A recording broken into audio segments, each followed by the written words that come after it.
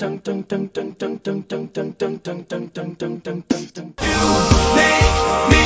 feel like I'm living a teenage dream. The way you turn me on. My sister will be Gosh, your lips suspicious. look delicious. My brother will be there at the door. Waves upon the tropical shore. My neighbor.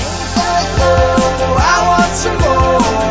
Oh, what are you waiting for?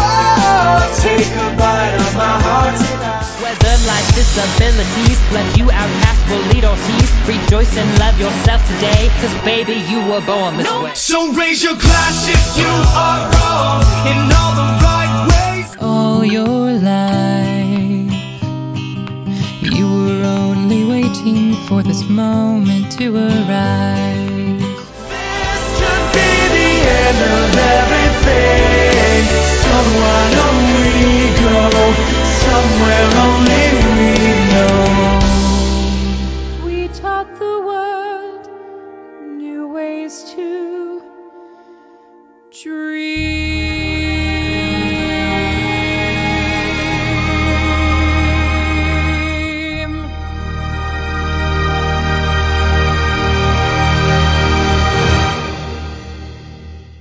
Hello and welcome to Two Daydream Believers podcast. I'm your host, SpaceSurfin18, and with me today is Slayer Kitty. Hello. Hello.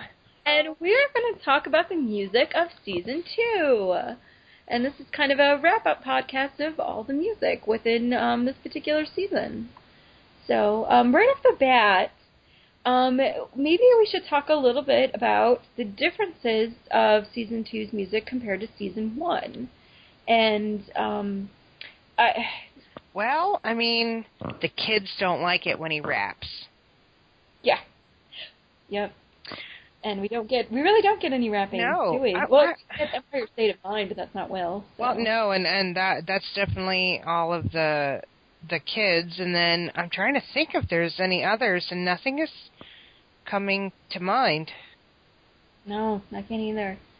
I think, because I know we talked about when we wrapped up Season 1 that there was definitely a shift between the first 13 and the back 9. Definitely, yes. And I think definitely you get kind of more of that change, and we get stuff that we get a lot more tribute episodes, we get a lot more thematic episodes. Yes. Get a lot more of the songs trying to fit the stories around the songs more so than in Season 1. You get a little more of the songs wrapping around the story. That is definitely true, because I think they, as the show gained in popularity and everybody really wanted a piece of that pie, Mm-hmm. I think they found themselves going to people going, please, please, please let me use your song, to here's my song, get it on the show.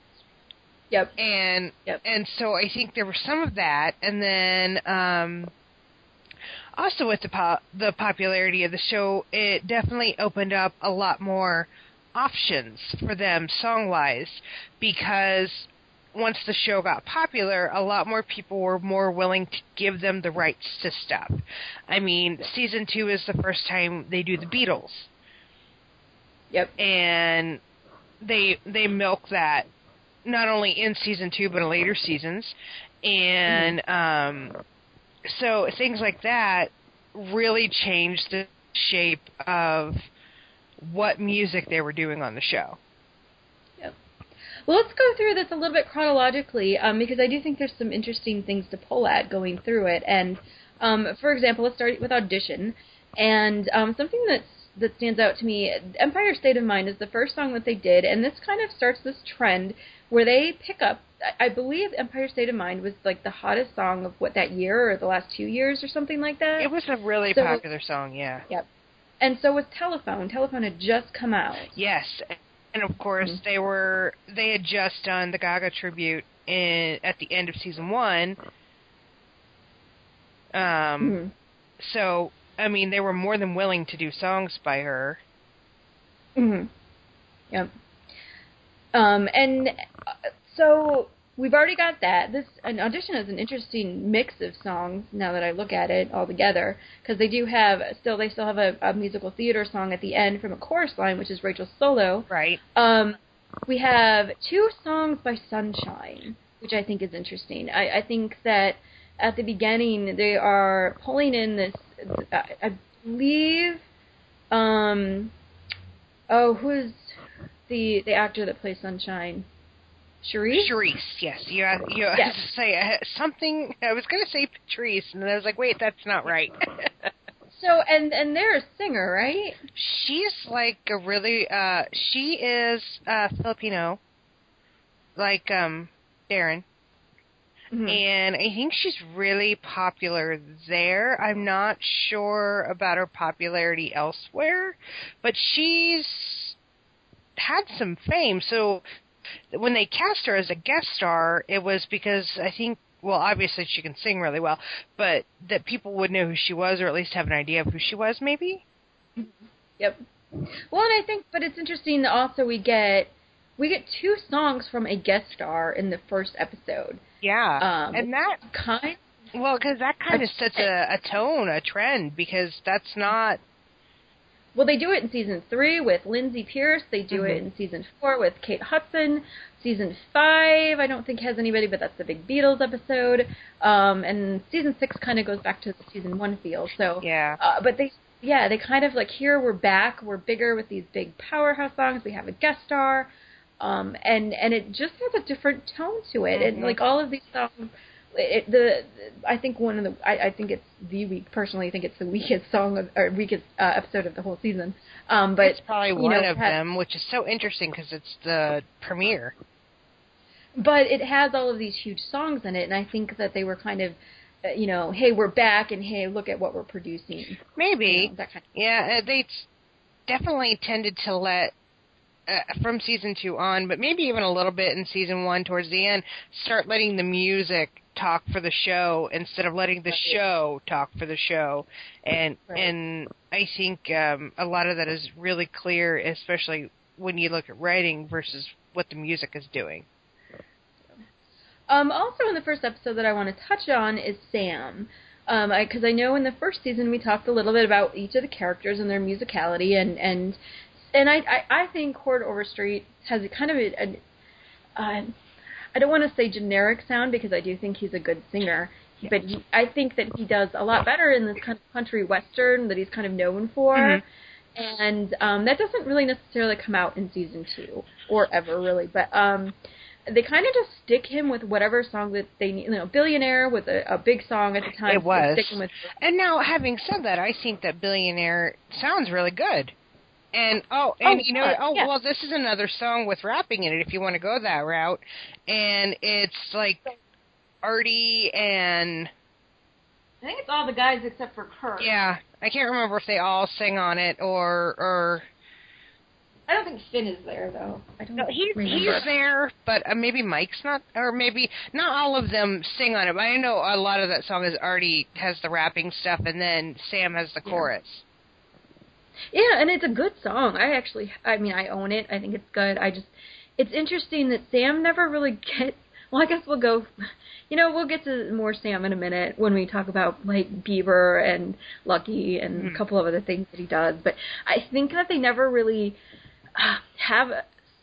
unlike the characters, like Rachel definitely has power ballads, and they give Finn these, 80s rock, and or Quinn, she'll get like very specific things that relate to her, or Kurt gets very emotional whatever songs. But with Sam, they kind of just, I feel bad, they just kind of stick him with hey, we want to do the song, let's give it to Sam. Yeah, and it kind of starts at the beginning. And in a certain way, I think that that's true. He sort of becomes the. It's different, and like we often refer to, like, say, Blaine. The Blaine is the human jukebox thing that became a thing after a while. But, and I'm not saying they did that to Sam, but because he didn't sing quite that much. But I feel like whenever they have just a run-of-the-mill song, Sam will do it. Yep. And maybe I think in some ways in season 1 where that may have fallen on Finn a little bit. Yeah. It now is sort of sliding over to Sam. Yeah. Though I think Chord is a better vocalist than Corey. I think he can handle a little bit more. I don't think he is. Gosh, that's like, again, I feel like his music or his singing is a little bit bland. But again, he's not in. Like, it's a shame he never really got to sing a real good country western song. I mean, I think the closest is Red Solo Cup. And that does not count. Because I do think I heard his new single and he sounds really good on it. And I'll get around to it. It's on my list. Well, and also going into the beginning of this episode or season, really heavily advertised with all this Britney stuff. Oh my gosh, yes, Britney everywhere. Britney. I love Britney. That's good. I don't. I know. But You know what though? I mean, I like some of her stuff. I don't love all of it, but I have a lot of respect for her as a performer and a mother and everything else, especially after everything she went through, and that is a whole other issue. But so I like her, like as a person and as someone that I feel like people can look up to, because she fell apart and put herself together, and she did it all in front of the public eye. Yeah. And so, yeah, that's kind of a. I do have respect for the artist. I don't. That's different from me saying I don't like this song. Yeah, you don't like her art, but that's okay. Yeah. But that's like, I'm not trashing her. She can, more power to her for doing the stuff that she does. But within the context of the show, you get, I know that it was a big thing to feature Heather Morris. Now, her dancing and all of the numbers that she does is amazing, because Heather Morris is amazing, and I think performance-wise, as looking at it from a music video kind of thing, I think they did fantastic. Mm-hmm. The vocals in the Britney stuff is a little bit lacking, because Heather Morris is not a vocalist. No, but I think Britney is a good person for her to cover in that respect, because yes, she has some limitations with her range and her but I think that Britney falls right in there with that. Mm-hmm. Yeah. And so on the one hand, I do like a lot of, or a couple of her Britney covers, but the actual episode as a whole, I mean, it was a okay episode. It was good. It was good in a lot of ways, but I mean, it was very much a episode that went, we want to do a Britney tribute and write the episode based on that. That's what I was going to mention, too. I think the thing that really sticks out with the Britney episode is how hard they're trying to stick in all of these songs to make it work. Yep. And the only way they come up with is having the dentist drug them. I mean, it's a little far-fetched. Now, I will say, Me Against the Music, the one where she and Santana sing, is amazingly done, even if I don't like that song. Mm-hmm. I think the cinematography on that is everything about that. Just, I mean, they sound good together. The way they filmed it was amazing. And, of course, Heather can dance the hell out of everything. And, Naya did a fantastic job. And so, I mean, it's definitely, but the whole premise behind it was very much, we need to do whatever we can do to get this to work out so we can stick 7 Britney songs in an episode. Yeah, and that's what the other thing I was going to say. I mean, there's 7 songs in this, and that pushes it. I think 5 is about a good limit. I think 4 is better, but 5 is about what they average. Yeah. And pushing that, like when you get into higher than that, the only one that really pulls it off is Original Song, and we'll talk about Original Song in a little bit.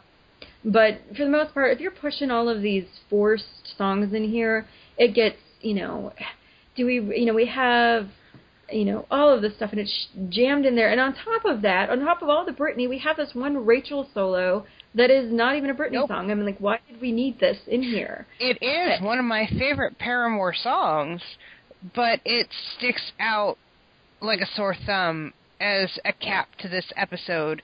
And while I admire Rachel for whatever she was trying to do there, and and sing to Finn, of course, and what have you, it just felt really unnecessary at the end of the episode that already had so many songs in it, and she'd already sung once as a solo.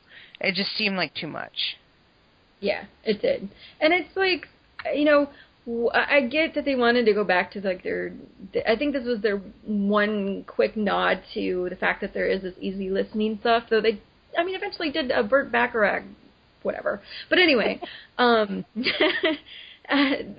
wanted, I don't know why because they not find a Britney song that really encapsulated Finchel. I mean, I don't know. I'm not sure either, to be honest. And also, I want to mention Baby One More Time, which is the Rachel solo. And, you know, I have yet to get hate mail about it, but Leah doing this kind of stuff, it's kind of laughable. I feel bad saying that. Leah has a very specific kind of voice, and it works on very specific kinds of songs, and that's not a knock against her, because damn, that girl can sing. But it doesn't always work on every song that they want her to sing on. Mm-hmm. And even in season 1, I thought that a few times. It's like, this is almost not the best song for her vocally. Even though she's singing it as well as she can, I don't know that this would be my go-to song for that artist or that genre. And on top of that, adding the performance in there, I mean, you know, Naya Rivera and Heather Morris can kind of play this, you know, just devilishly sexy thing that Britney Spears is known for. Yes. But Leah doesn't. Okay. But just to me, again, kind of comes off as trying too hard. And this happens more so in the second Britney Spears. Yes, oh my goodness. When they do Oops, I Did It Again, which I'm surprised they didn't do the first time around, but yeah. And also, I mean, there's an Artie solo, which I think he did fine, but it's actually, I mean, you know what though? The best thing about the Artie solo is not the song; it's the filming of it. Yeah. And then there is. We should mention Toxic because it comes back again, now, and I think it's better with the second personally. But Toxic is such a good version of that song. They did a really good arrangement. The only thing is that if it's Mr. Shu is singing on it, so it adds a whole level of skeeviness to it. Yeah, that whole scene is just. I personally like the season 5 version better, but yeah. I just like the arrangement to it. Yeah. So. But there we go. We have seasons, the first 2 episodes are these kind of big, like, here are these big songs, here's this big tribute. And we're 2 episodes in, and they've already done a tribute episode. Right. 2 episodes in. Yep. So it's definitely a shift in their storytelling way that they're doing storytelling. Mm-hmm. The third episode is Grilled Cheeses, so we get all of these religious songs. Or anti-religious songs. Yeah. Or Losing My Religion, which is we can not really about religion. So let me get this straight. We can sing about losing our religion, but we can't sing about having religion? I genuinely like... so strange. I genuinely like the music in this. However, again, I feel like it's a little overstuffed. Yes, Rachel did not need a solo in this episode. Yeah.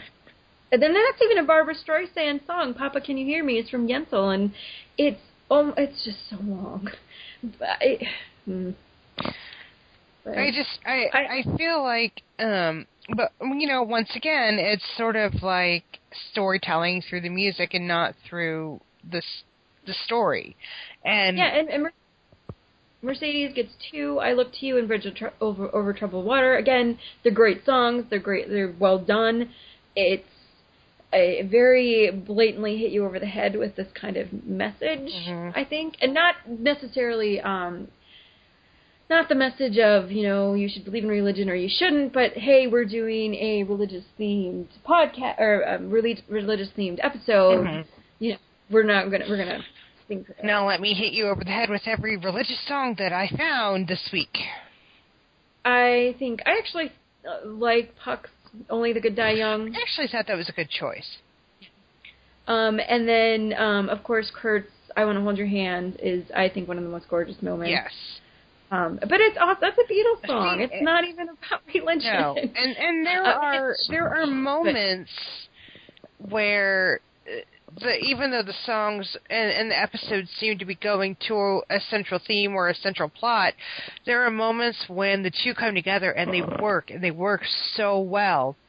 And in this episode, Only the Good Die Young and I Want to Hold Your Hand work so well in this context. You know, there's reasons why those songs are the favorites that come out of this episode. Right. And I think with Losing My Religion, I feel bad laughing and snickering about it a little bit. I have such a hard time taking Finn seriously in this episode, so that plays into that a little bit. That too, but I mean, like, they're trying to play it off as if the song is really about losing religion, and it's... Well, that's Finn for you. That kind of is unintentionally funny to me. Yeah. But that's just... So, yeah, it's good overall music in the episode, but again, it feels a little stuffed. I don't think they necessarily needed Rachel's solo, even if she is a complete Barbra Streisand. And, blew it away, and, I mean, it's not that it wasn't good. I just don't know that it was necessary, but, I mean, they needed to have her have something to do. Right. Especially when the episode wasn't about Rachel. Right.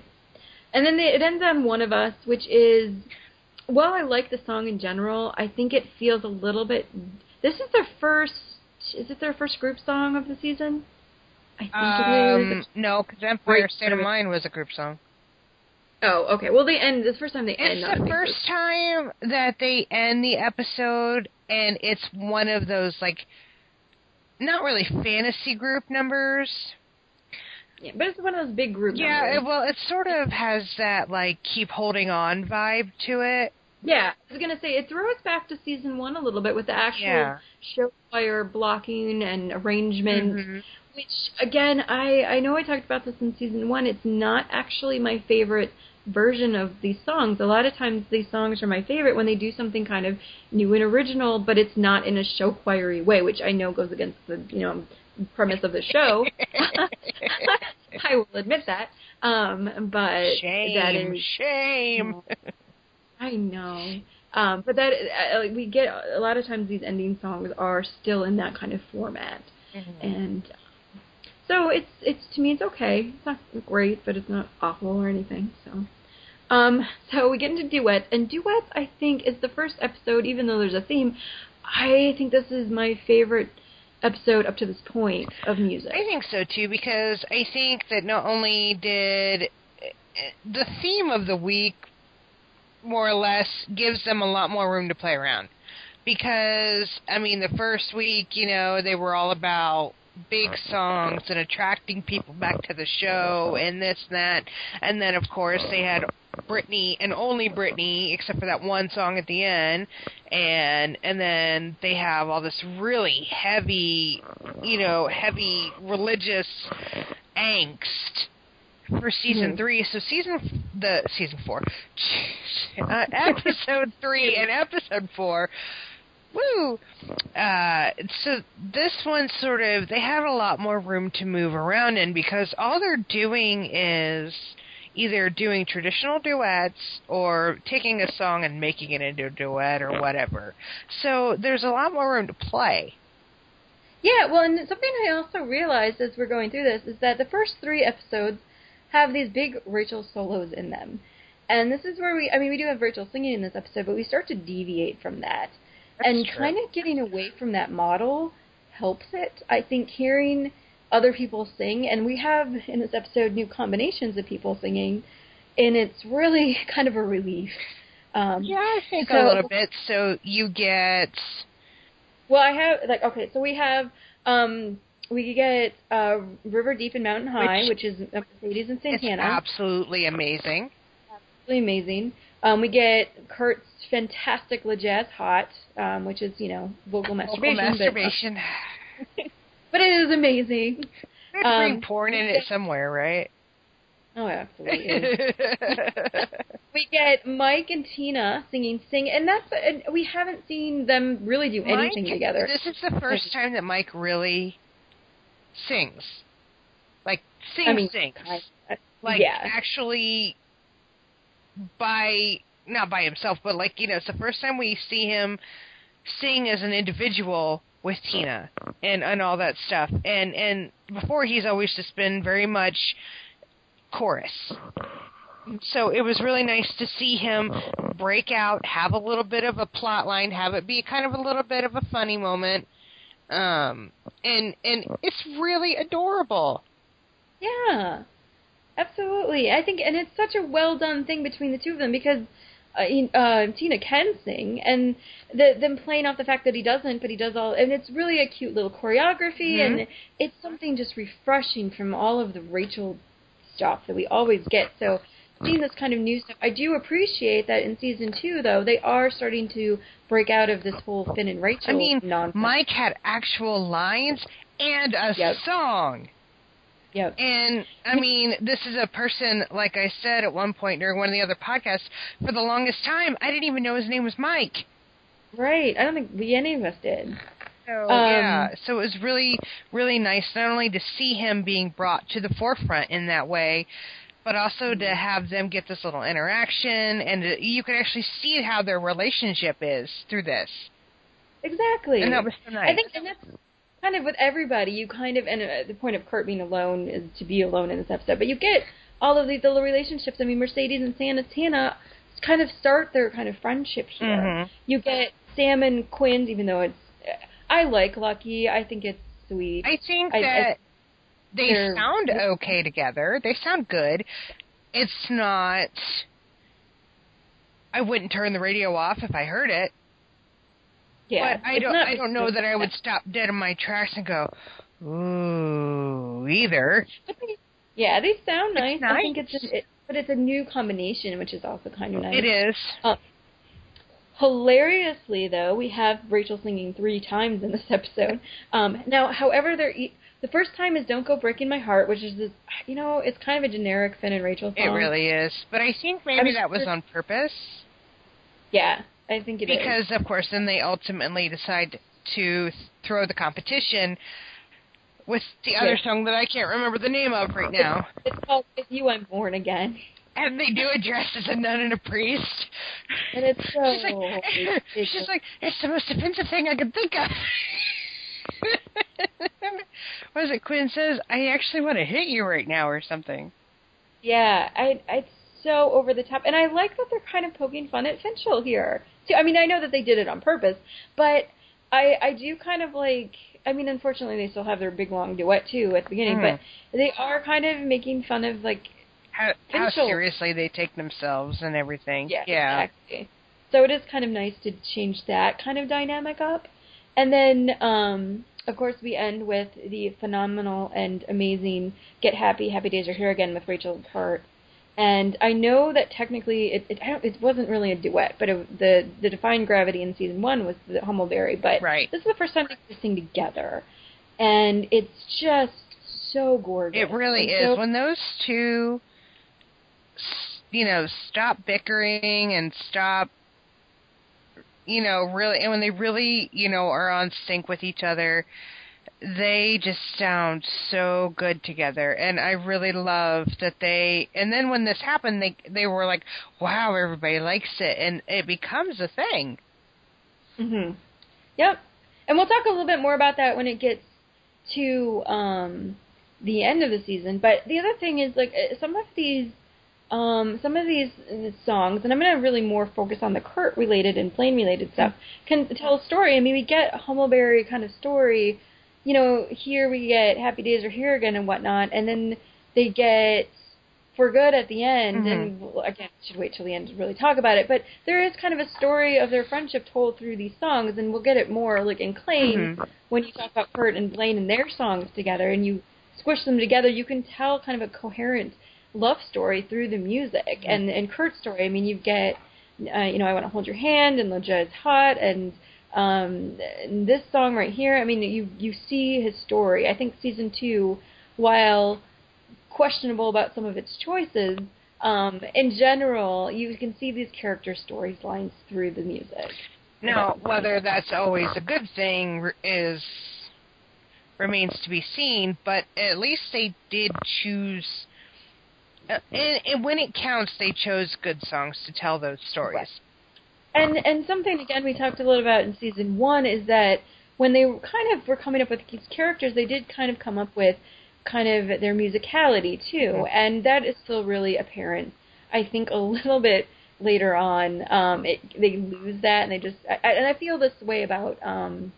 the newbies. I think that the newbies just kind of got songs thrown at them. Like, here, we need to do this. Here, have this. Yeah. And it's not as well thought out as they did with the first couple of seasons. And I think that, and of course, once you get season 4 with the podcast and everything, we can talk about how badly that was handled. But I think part of the reasons why they suffered is because they were like literally just here's a song, go sing it. Mm-hmm. You know, and yeah, so when the characters are, you know, if you want to select a character, you have to give me something to like. Right. With season 5, I'm doing it too. With episode 5, we don't know where we are. It's okay. We get our second tribute episode. Now I'm, going through, kind of keeping track. We've now got, the first episode has major songs in it, and then we have a tribute episode, and themed episode, tribute episode. And that's a lot for the first 5 weeks. Now, to be fair, and I think we talked about this a little bit when we were talking about special education, there was a 2-week break between duets and Rocky Horror. Mm-hmm. So it wasn't quite as smushed together as it sounds. But that's still a lot for the show that's only been back for 5 episodes and a grand total of 2 months. I think also there was so much hype around season 2. They wanted to get all of these really big things. So this was an advertising thing. And I want to talk about Rocky Horror before we get into the insanity of Teenage Dream. Okay. But they were really building off of the people are really buying the songs and people are liking our albums. And music let's make sales became so much a factor in what they were doing. Right. And like I said, we'll talk about that in a second, more so with Teenage Dream. But we have the Rocky Horror Show, which is genuinely just, almost the whole musical. I believe that the Rocky Horror Glee Show has albums or tracks on the album that weren't even in the episode. It does. So there's a couple, I think. Yeah, I think, over at the Frankenstein place, the full one was on there, and then Whatever Happened Saturday Night, the full one was on there. Yeah. But they do almost all of the songs from that musical. Not that the musical has a lot of them in it in the first place. It doesn't. But, I mean, and that's why, in that respect, I mean, it was a good choice, aside from the fact that I think they kind of wanted to do something Halloween-related, and... Right. And stuff like that, but it's a good choice for them to focus on because they can do the bulk of the soundtrack and actually do with that and give it due justice as opposed to, say, some musical that has like 30 songs in it, you could do 5. Right. Right. So it just depends, but that was a good choice as far as that goes. Now, I think it's interesting that the 2 actual tribute episodes, Brittany and Rocky Horror, are the 2, I guess I still don't like Audition more, but are 2 weaker episodes of the season. It's also really interesting that the 2 tribute episodes so far have a very strong Will focus. That might be also why it's the 2 of the weaker episodes. I don't know why they wanted to center Will around these bigger episodes. Well, the second episode of season 1 was also Will focused. It's when they did acapellas. That was 3, episode 3. Was it 3? What was episode 2? Yeah. Showman. Shh. We'll just pretend I know what I'm talking about. And I have this weird encyclopedic knowledge of what's in each episode, so it's frightening. And I'm like, I could be doing really useful things with this, but instead I memorize all these Glee facts. So. You could be playing Glee trivia somewhere in a bar. And winning, sadly enough. Oh. But anyway, that's what we should do as a side. We should do like a a trivia kind of thing, a podcast where like it can be like Stump SO or something like Oh, that. that would be so much fun. Or I really should put it out there to do listener questions because I've never done that. I really should. Oh, that'd But be anyway, fun, anyway, Rocky Horror. What do you think? I think the casting was genuinely good with it. I I'm mean, not I really. think okay, so I'll be honest here, and I'm probably going to be like, I don't think I'll get hate mail, but people will probably be like, what? So, a few years ago, I watched the actual Rocky Horror movie. My friend had it, and people had been raving about it, and of course, you know, it's such a cultural phenomenon type thing, you know. It's a very much a cult work, but everyone knows about it, everybody talks about it. I had never seen it. And so, gosh, this probably like 10 years ago now. And so one night I was like, well, you know, it's close to Halloween, we should just watch it. By the time the movie was over, and I didn't hate it necessarily, but I'm kind of like, that's it? Yeah. Like, I don't know. It was like just so built up that it felt like it didn't live up to the hype almost. But it wasn't bad, but I didn't like love it. And my friend was like, what do you mean, is that it? You know? So No, it's okay. I actually, you know, going into this episode, I only had loose familiarity with the source material. Because I'd only seen it the once. And I wasn't that impressed. So none of it really stuck with me. Okay. And so going in, there's some of that where I felt like I was seeing some of this thing with, like, say, like, new eyes. And I actually, you know, I really did end up liking a lot of it. I do think that Finn and Rachel made a good Brad and Janet. Right. I do think that... Which just interject really, really quickly and say, despite the fact that it's obvious that they were going to get it anyway, I do think it was a good choice. I actually think Finn and Rachel fit Brad and Janet pretty well. Yes, anyway, actually. I mean, if I was going to pick people to play Brad and Janet, it was going to be them. There was no way that they weren't going to play those characters. Right. And I do think that Sam was great as...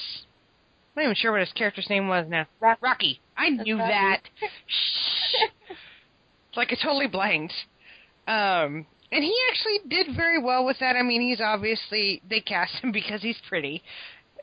For that. But I think it worked. And I think that, you know, he really made that work for him. Yep. And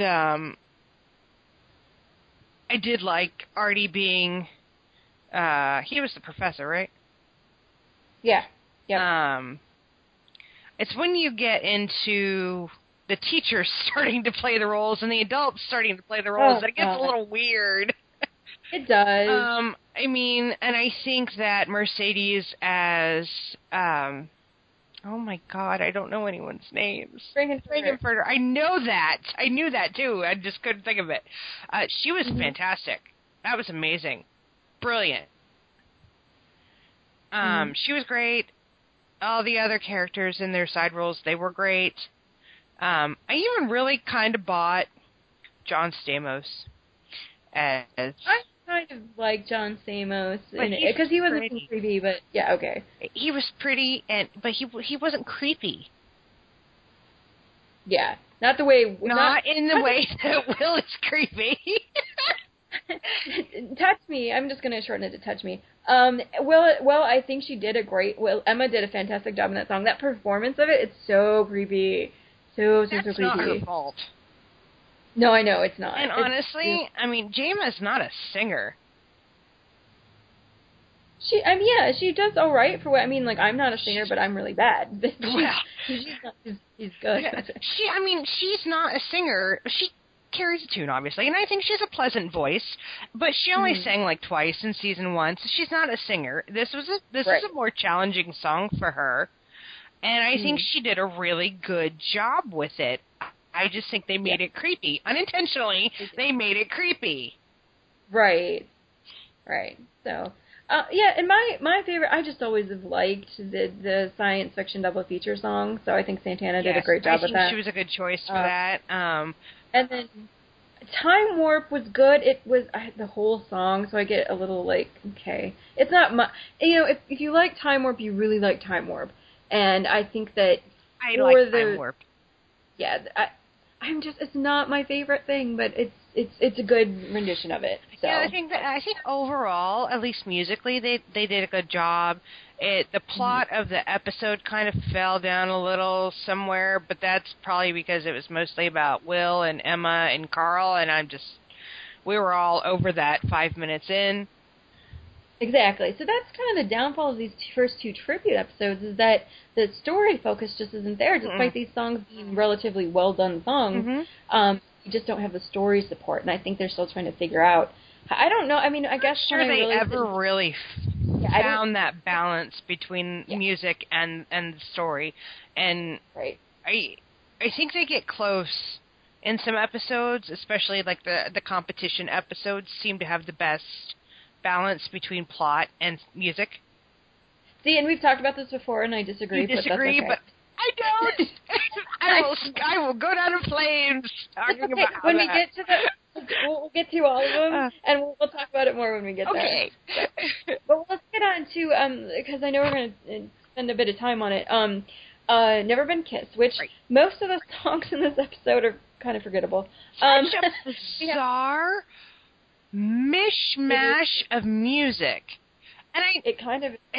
Well, first of all, speaking of mishmashes, it is the boys and the girls. It's a mashup episode that they do like almost every year, except for after season 4, because why would you continue to do something that's worked in the past?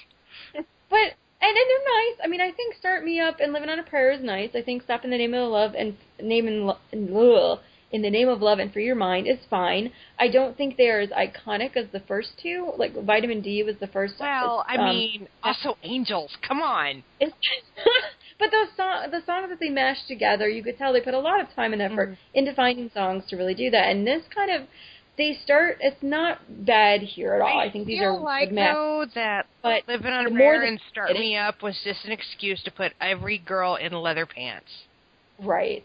And then, I kind of think In the Name of Love and Free Your Mind is a little forgettable, to be honest with you.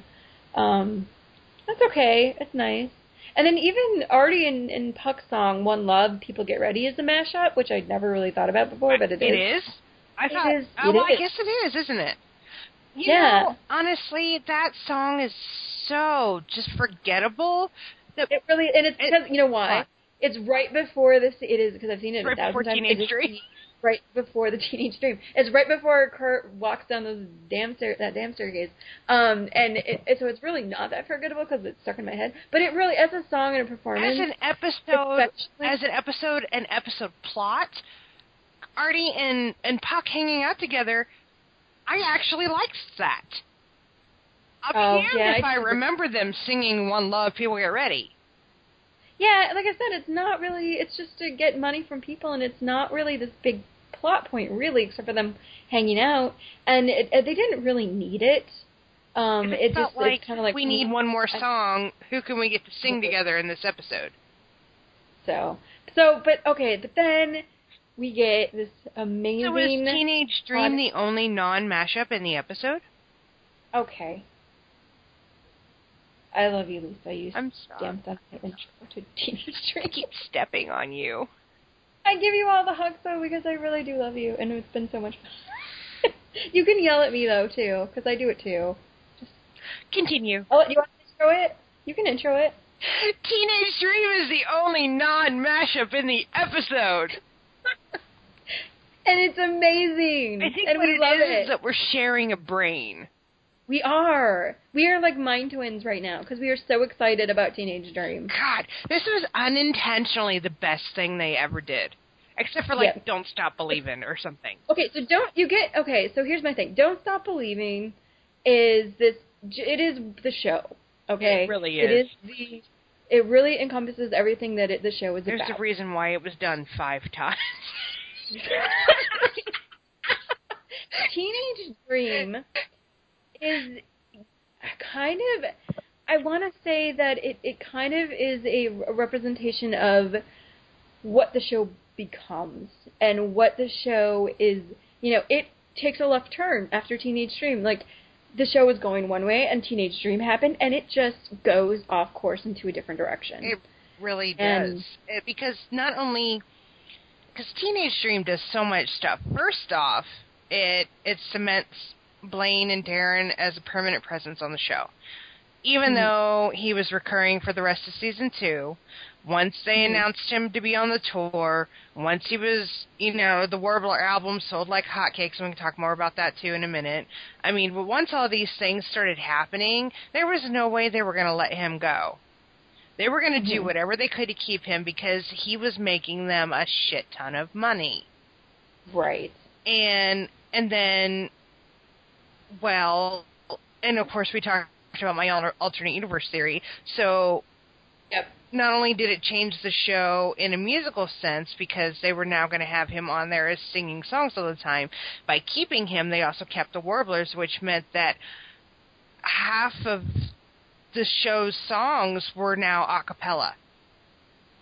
Well, that's the other thing about... Okay, well, there's a lot of things with Teenage Dream. First of all, you have...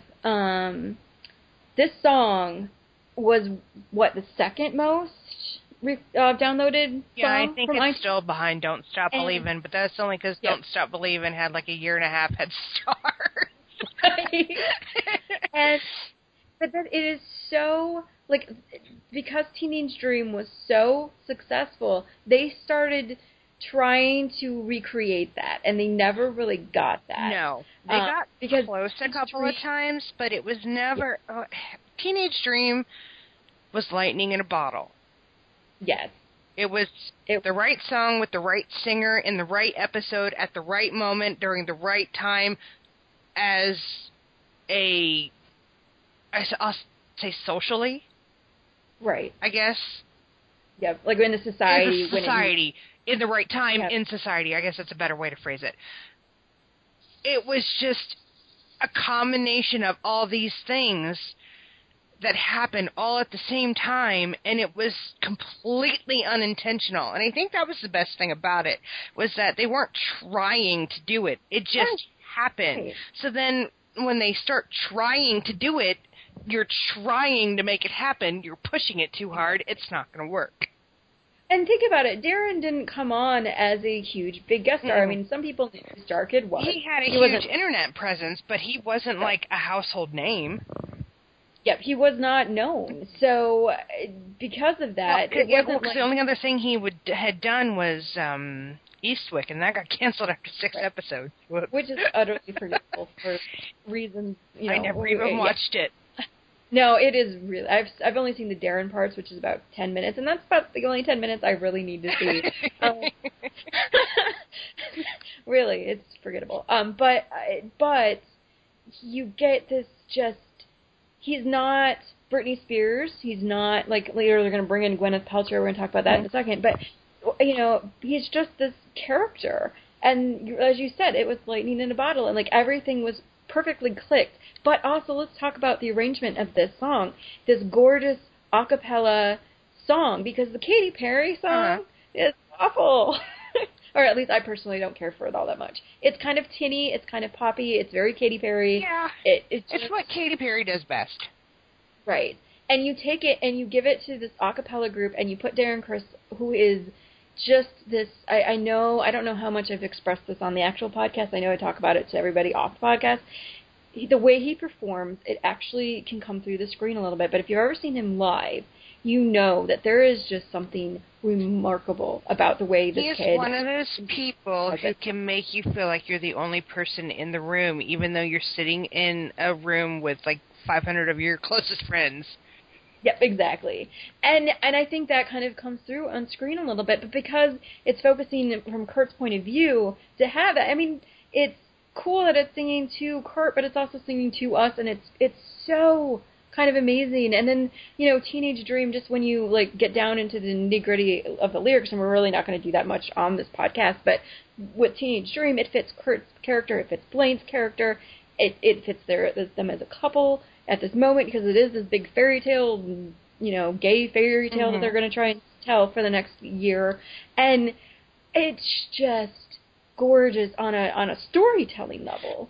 So you have the phenomenon of the arrangement, of the part in society, of the actual storyline, of this amazing new guest star coming on, and it's just amazing. And this could be a whole podcast about Teenage Dream if you I mean, we could, But, and one of the other things about it is that, well, and this is kind of thing, Kurt's thing was always singing girl songs. And here is Blaine singing a girl's song. And he doesn't change pronouns. Right. I mean, and I think that's really fascinating as a character trait, but also I know Darren doesn't change pronouns either. So, well, and I don't know if that's something that Darren consciously said, no, if we need to, we're not changing any pronouns, or if it's just something that they just let him do what he was going to do. Well, and it's interesting because they talk about, I know that in fandom they've talked about the pronoun thing a little bit, and this one doesn't have any pronouns to really throw around, but they don't change them for the Klaine songs until All You Need Is Love, and at the end of that there's a little snippet. Or instead of She Loves You, it says He Loves You, yes. Right. That is a pronoun change I can get behind. Oh, absolutely. I nearly cried, but that's a whole other podcast. So, yeah, way far in the future. So, it kind of, just because I want to get to the rest of the season, Teenage Dream, just this iconic staple, and you have all of this kind of really crazy build-up in the first 5 episodes of all of these really big moments, all these tributes, all these this episode where the plot should have overpowered the music, because this is the Karatsky bullying Kurt episode. This is the kiss in the locker room. This is the if you tell anyone I'm going to kill you. This episode, which should have been overshadowed with plot, with story, this should be the story-based episode instead of music-based episode, and Teenage Dream just comes in and steals the episode. It does. Well, but at the same time, it still is, because like we said, these other songs in it are kind of forgettable in comparison. But all the first 5 episodes trying to, and Duets comes closest, but are trying to, here are all these really great musical moments, and the plot has suffered. But now we get the flip of this. But the that one song really, when they're not trying, this is the thing, when they don't try, and they didn't try with Don't Stop Believing, it works the best. So yeah, it's just so fascinating how perfectly they can do something if they just let it be what it is and not try to make it more than that. Exactly. So moving on, even though I know we can stay and talk about this for another hour, we get into The Substitute, which again is another guest star. So we're up to what, guest star number 3? 7. Yeah. Well, there's Charisse in episode 1. There wasn't a guest star, but I guess technically Britney Spears showed up in episode 2, didn't she? Yeah, she did. Oh, and I guess Meatloaf was in Rocky Horror, even though he wasn't singing. But anyway, well, I guess and John Stamos is pretty big guest star. Yeah. So we're up to guest star number 4 now. Then, as far as big names, I mean, I love you, Darren, but at the time nobody really knew who you were, so unfortunately we won't be counting you as a guest star. So you were such a little creature on this side. Yeah. But, you weren't the guest star status you'd be now. So now it's Gwyneth Paltrow. Gwyneth Paltrow's turn. I am kind of ambivalent. I love Forget You. I just like that song in general. I think that it was really well received at the time. And I did like her character at the time. I feel like as a one-shot character, she was well done. But the longer she was around, the more I hated her. Okay. Well, but just with the songs here, though, I think she does that one well. When it's actually more focused on her, like the nowadays Hot Honey Rag with Rachel. I hate that song. The problem I think I have with that is that it's not even really a song exactly. They sing for a minute and then it's all dancing and whatever, and that's not necessarily a bad thing. It's just I don't think that, I don't know. You know what my biggest complaint about that is, though? What? Okay, this is going to sound hilarious. I think people are going to think I'm crazy. I hate the costumes. I think, and I know they were trying to go for this 1920s look, but you have these two rather beautiful women, and they look like the dowdiest, awful, like frumpiest. The outfits are so awful on them. I'm like, come on, and it drives me nuts. They look ridiculous, and Gwyneth Paltrow is so much taller than Lea Michele. Yeah, it just looks, it looks so awkward. And so and there's not really any singing. We've got Singing in the Rain and Umbrella, Okay, which that was fantastic, though. it was well done. I don't really like the song Umbrella. I'm sorry, people out there. I'm sorry, I don't. But it was. I mean, it's not my favorite song by itself, but I think it works really well in this mashup with Singing in the Rain. It does. And as a musical number, visually, it's amazing to look at. Right. The other song in the episode is Make 'Em Laugh, and I'm going to give credit to Will here. Because it's Mike, and it's dancing. Yeah. You never really get to show off Matt Morrison's dancing skills, and here is dancing with Mike, and it's a really actually nice moment. Even if I don't really like Will all that much, it's a nice kind of moment. And it's nice in the sense that we get to see them play off of each other, which are two characters that never have a scene together, exactly. Ever. And you get to see them do, the kind of old-timey comedy thing, and you're right, you do get to see them bust out some dance moves and do some really interesting stuff that maybe wouldn't necessarily work anywhere else. And so I like it in that respect, but, I may have watched that scene twice. Right. And so, again, this episode is interesting in that the music, there's not really any theme to it, and it's more focused on the guest star than it is on the kind of, unlike Britney Spears showing up in the Britney episode. She, Gwyneth Paltrow is not a vocalist, so they didn't kind of wrap a musical theme around her, which I get. It's nice that it opens it up, and it kind of in season 1, they're able to put in songs that I think fit the episode a little bit better.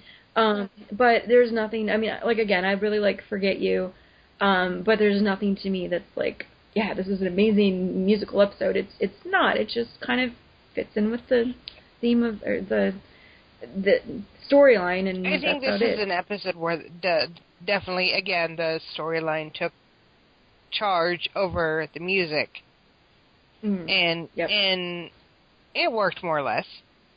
Yeah. So the next episode we have is Furt, and there's only 4 songs in Furt, and I think that this is probably one of the other ones that's the best balance between music and plot. Right, because there aren't very many songs in it. Now, complete waste of Carol Burnett singing Ohio, even though there are people that really like Ohio, so shout out to those people. I like know the that song.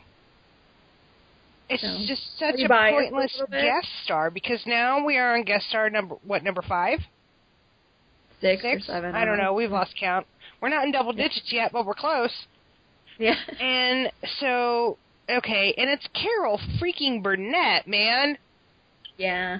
And while I love to hear her talking about how they went hunting Nazis, come on. I just feel like they should have given her something a little bit stronger than Ohio. It's funny. The scene is kind of funny. It does kind of work for the plot line. Why did I leave Ohio? But it isn't. Okay, fine. Whatever. It could have been so much more than it was. Right. For the big musical, because there aren't very many songs in this episode, and I think, musically speaking, if you want to give Carol Burnett a really strong song, I'm a little confused by the choice of Ohio, but that's just me. Yeah, pretty much. And she didn't really have a whole lot to do. It's Carol Burnett. She's this amazing comedian. She has been acting since before some of these people were even born. Give her more than just 5 minutes in the scene with Jane Lynch and a song. Yeah. Well, and then the other songs I think actually fit in really nicely, and this again goes with the balance of the plot and the music. We have Marry You, which is amazing. Can I just talk about how much I love that this is a song that that Carol and Bert are walking down the aisle to, because it's all about getting drunk and, hey, let's go get married. Yeah, I know. Well, I also find it really funny, as much as I really love this song, Kurt doesn't sing in it, and I don't understand why. Episode, and that was actually a huge point of contention at the time. So, I still don't quite understand why he doesn't sing in this episode, but maybe they just thought the plot was too much for him, so he didn't need a song. I never really figured that out. Well, we have Sway, which is kind of a forgettable Will song, but it's kind of fun in context. In context, it's a good song, and then it's one of the few times where I don't dislike him. I think he did a really good job. Yep. He's not creepy. He's not hitting on anybody. He's performing, and he does it really well. And he doesn't take anything away from Carol and Bert, who are having their first dance. It's a great little scene. It's I just complimented Will Schuester. Mm-hmm. The world will be ending in about 20 minutes. It's not, it's not about him. It's about Carol and Bert. Mm-hmm. And I think just having him as the background, because sometimes they do this. Sometimes these songs are legitimately background songs for other people's plots. And sometimes sticking Will back in there and doing it, it actually works, I think, personally. So, and then we get Just the Way You Are, Finn singing, which is a moment. Such a great moment. It really is, musically and storyline. You get this culmination of the FERT plot, basically, that's been going on since season 1, starting with the crush and everything that went into it, and then, culminating in the wedding episode, and they're going to be brothers. Mm-hmm. And from that point on, they were brothers. They were a stick of thieves. They were, it wasn't... They didn't care they weren't blood related. They were brothers. And that's, I think, one of the best relationships on the show for me. Yeah, and that's the way that the music, that the song, even though when you really listen to the lyrics at the beginning of it, you're just like, what? Because it's kind of Well, they don't change the pronouns here either, which is really interesting. No, it's just really weird, and it doesn't fit quite. I mean, once you get into the I like you just the way you are or whatever, it sounds... But at first, I feel like towards the beginning, he's sort of singing at Rachel and then his mom, and then sort of at Kurt. So I think that's kind of how they were doing that, but it's still really interesting. Yeah, but no, it's still very, and it's one of Finn's better songs. It is. It really works, and I think that as a group number, even though it's not really a group number singing-wise, but performance-wise as a group number, I think they really had a lot of fun with it because they could do some loose choreography. They didn't really have to go all too into it. If you watch, they actually screwed something up and Leah busts out laughing. Mm-hmm. I've seen it way too many times that I know this. And they kept it in because it was so funny. It was so cute. Well, and what was I going to say? It is... For an episode that was so serious, with all the Karofsky stuff going on in the background and Kurt leaving school and everything, the music is so light. Yeah. Well, and it's, again, it was what we were talking about earlier. It's a nice balance. I think just the 4 songs lets the plot breathe and lets the songs be a little bit, even though, this is definitely not anything, none of these songs are really, on my top of my playlist, but Never Been Kissed, they're able to incorporate the songs a little bit better instead of having to shove 15 songs into an episode. Yeah. The other thing that I noticed just now, we are getting away from a lot of solos in Season 2. Outside of the abundance of beginning of the season where Rachel sings a lot, which was kind of a Season 1 thing, they have now changed. There's a lot of duets, there's a lot of group songs, and we are getting away from these kind of individualized, all Rachel, all Finn, all whoever, I think that some of that was because of the effect of social media on the show, and in the last few years, and I think, and this has been television-wide, but I think, and I don't know, maybe it's because we're in Glee fandom, so we're more aware of the impact, but, for me, Glee is one of the few shows where the creators interact with the fans and actually take the fan opinion into account sometimes. as I interject, not always to the best idea, No, but it's not always done. It's not always the best thing, but it does happen. And this is, I think, a point where you start to see a lot of the audience wanting more Santana, more Britney singing together, more Kurt, more, the Sales of Teenage Dream, so we want more Warblers. And you can really see it start to affecting the music choices. Right, and that leads us actually into 9 really well, special education. Now we did talk a lot about this in the episode, so we're gonna do like a real quick recap of this kind of stuff. The thing that really stands out about this particular this is their sectionals, and I will agree with you here. I think that they did a really good job with the plot and music balance in this particular competition episode. I don't always agree. But this one I do. And the one thing, this is one of my favorite, and they do it again in season 3 that I really love. You know what's really amazing about this set list? Rachel doesn't sing in it, and I think that is, and they make a point of that. They actually poke fun at their, they very meta their, you're going to have Rachel sing a solo, and Mercedes will come in and bust out the last number, and something, I don't remember what, and everyone else will sway in the background, and he's looking at Emma like, what? And we're all going, yeah! you tell him, Emma. We've got, I've had the time of my life, which is nice between Sam and Quinn. Okay. I don't think it's great, but it's different, which is kind of, it's not official yet. I don't know that I would have bought it. No, but exactly. It's not terrible.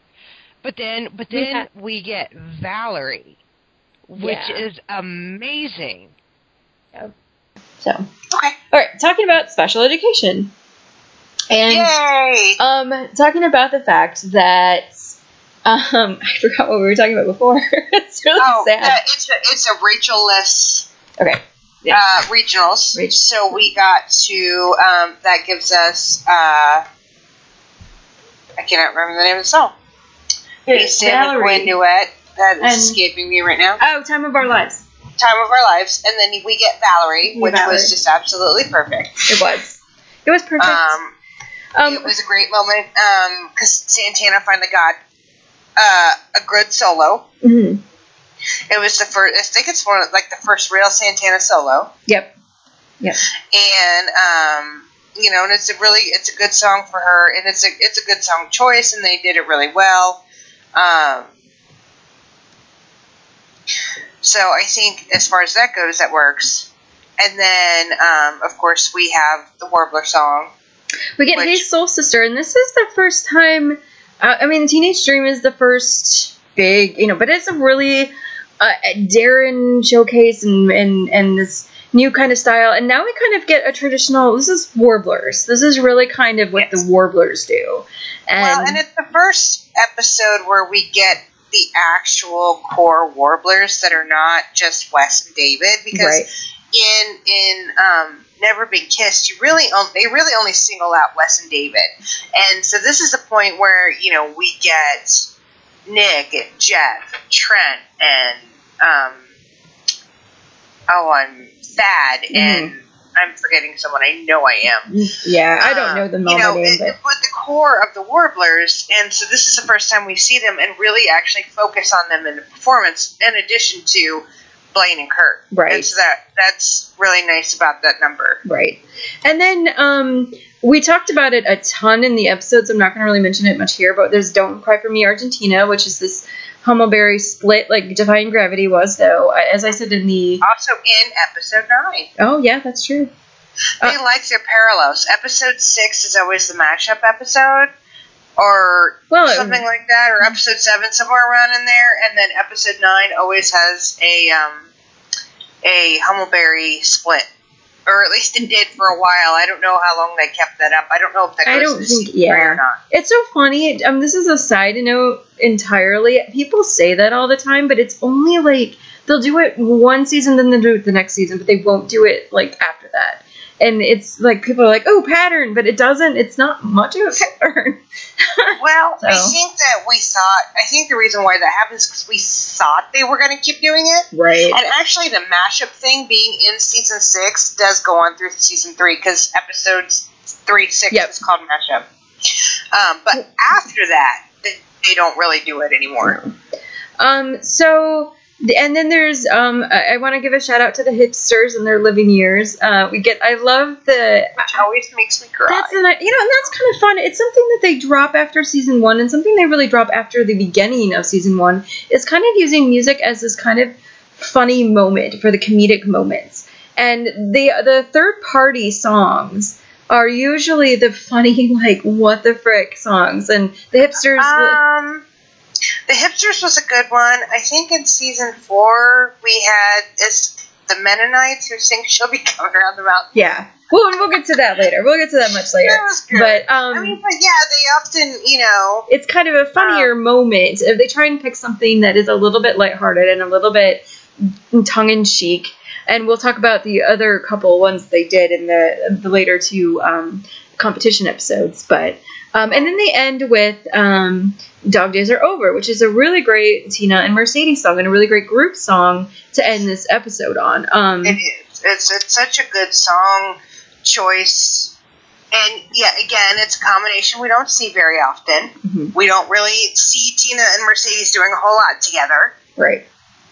And it's one of the first times, aside from Sing, that we've seen Tina sing lead, which is really a strange kind of switch because she actually sang lead a lot on the group songs in the first season. Mm-hmm. Yeah.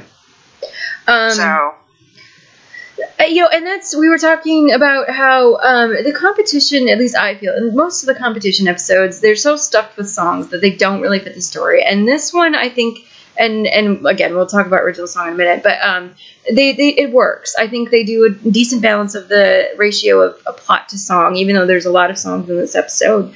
I think that it's done well here. Well, the thing about, and this may be part of the reason why I feel like the competition episodes work more with a balance sometimes, is that because it's a competition episode, the plot is the songs. True, but I think it's just fail in season 3, and then in season 4, the competitions are just so dull at that point. It just doesn't work for me. So, that's just, we can disagree on it. The later seasons have their own issues, though. Yeah. That, like, competition episodes are the least of their problems. Yeah. All right, well, moving on into 10 and it's kind of funny. They do this with seasons 2 and 3. Season 1 was kind of a weird thing, and I'd have to go. I haven't really thought about the context of seasons 4 through 6 on this, but we get the first arc of the season is this first chunk, and they do it again in season 3, and then we get the Christmas episode, and just randomly hanging out there, drifting in the wind. Well, you can tell that that's how they structured the season. And it's like I said, it's the same thing in season 3. We have one arc. Yeah.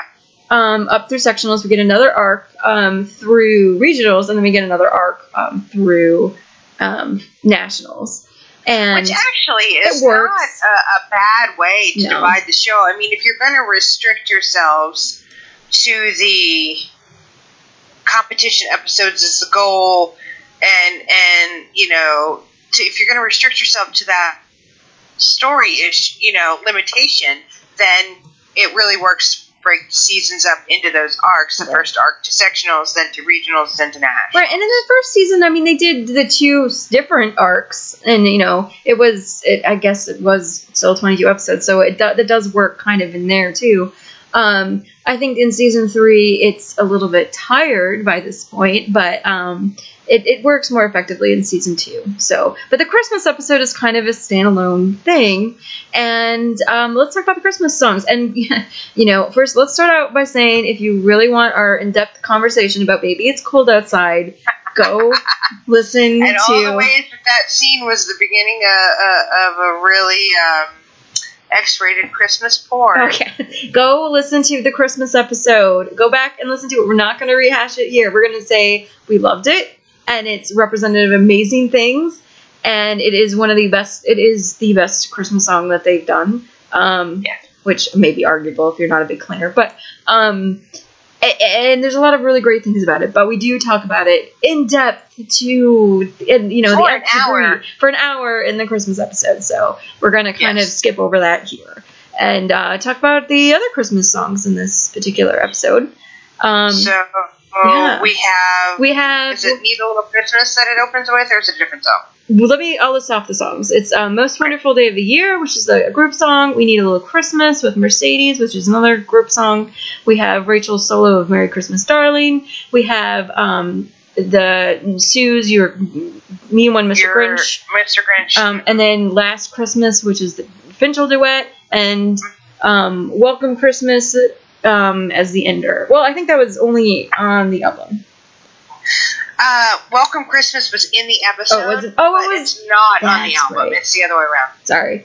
Welcome Christmas. Okay. Was where they were all. They were caroling from the classrooms, and the teacher threw a shoe, which I will never get over.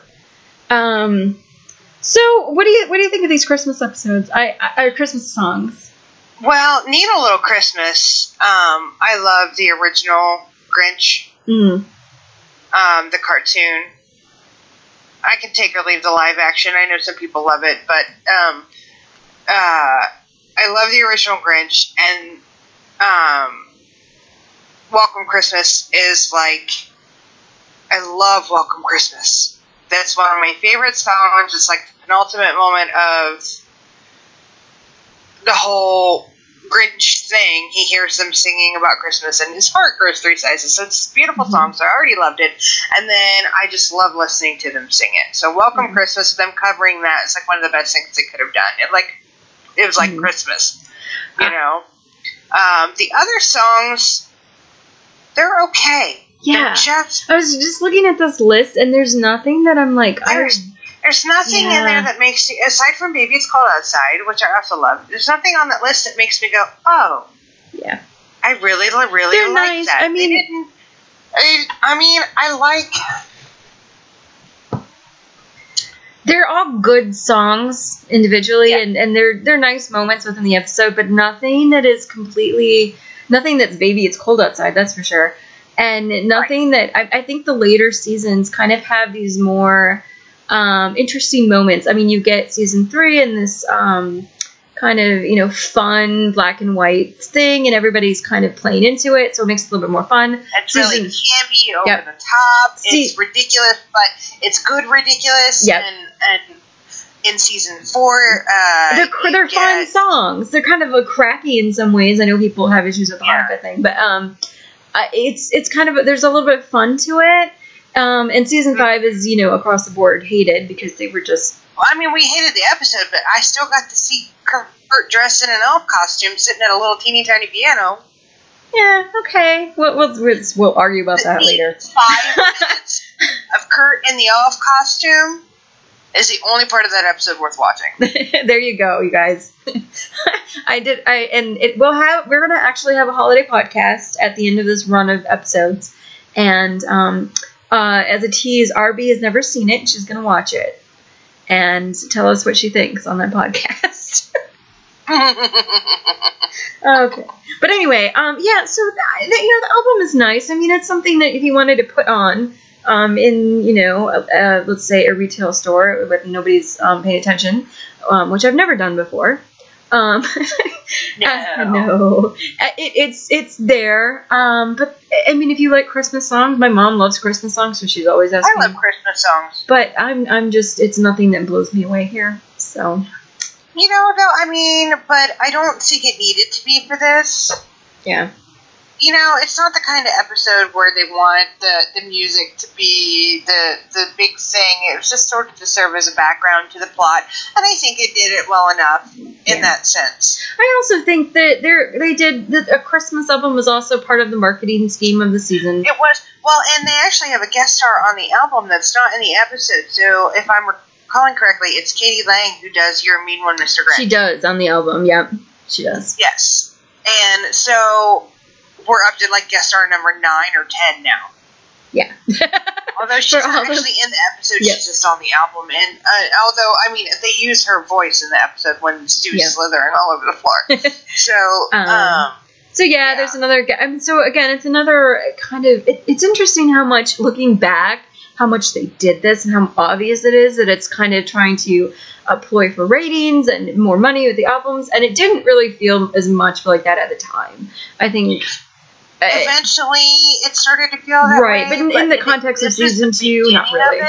So we hadn't caught on yet. Not really. Well, and even the addition of Baby It's Cold Outside was not an original thing, but that with the Teenage Dream explosion, they said, let's get Darren Criss on something, and so they made this particular song probably before they wrote the episode. Honestly, they may have recorded the song and then decided it needed to be in the episode, because that sounds like such a Ryan Murphy thing to have happen.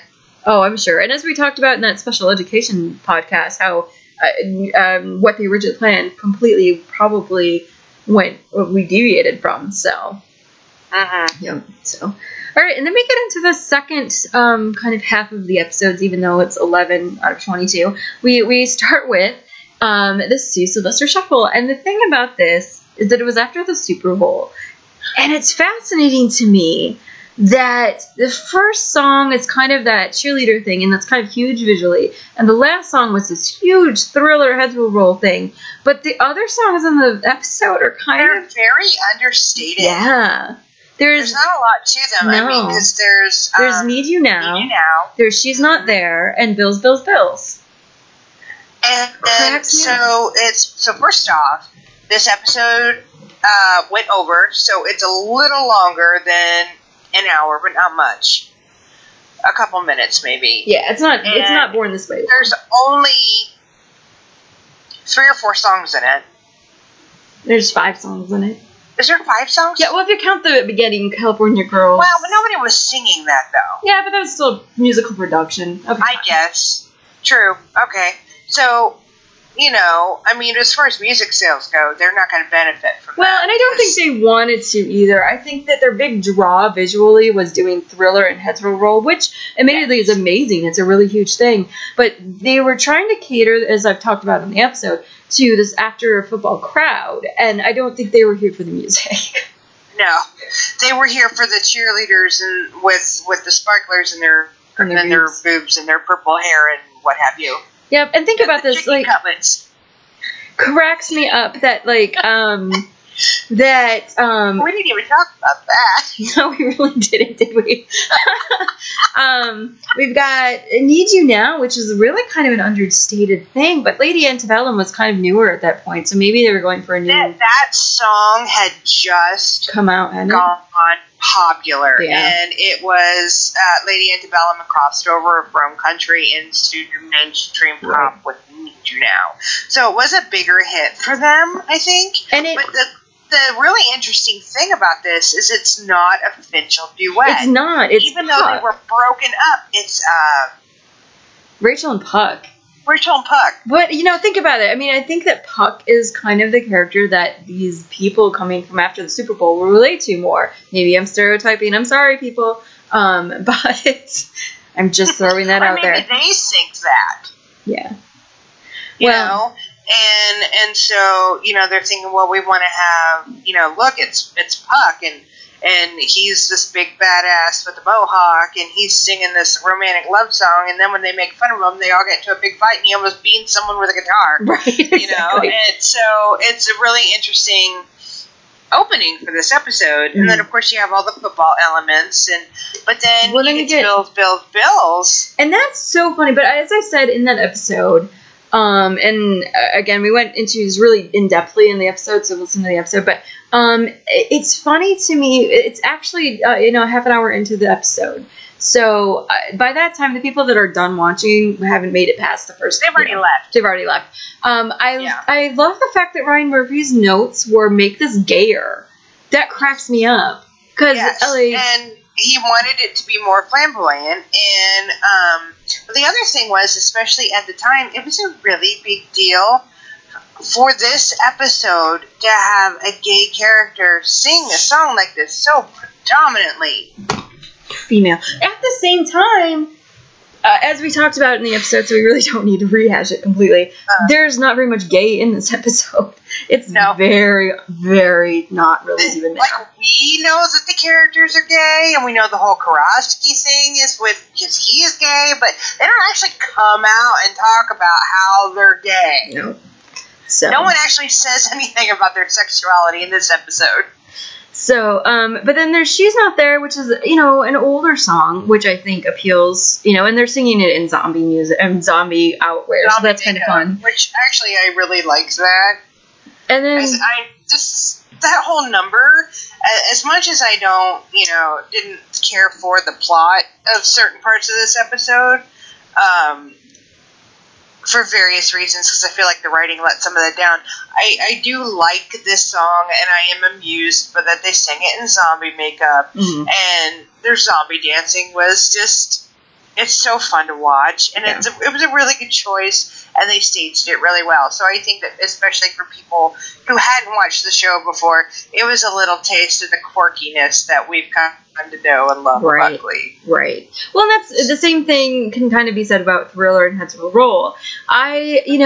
It's kind of funny because we're not really going to spend too much time on it, but it is worth the watching, and I think it was really kind of a really good number. I'm just like, okay, that's there. But it is, I think when you're watching the first time, it is quite the spectacle. And I think it was a good way to encapsulate the thematic stuff they were doing in this episode. Yes. And I think it even is sort of like, they just came off the Super Bowl, which their big thing is like the halftime show. And this was the halftime show. And so I really liked that worked.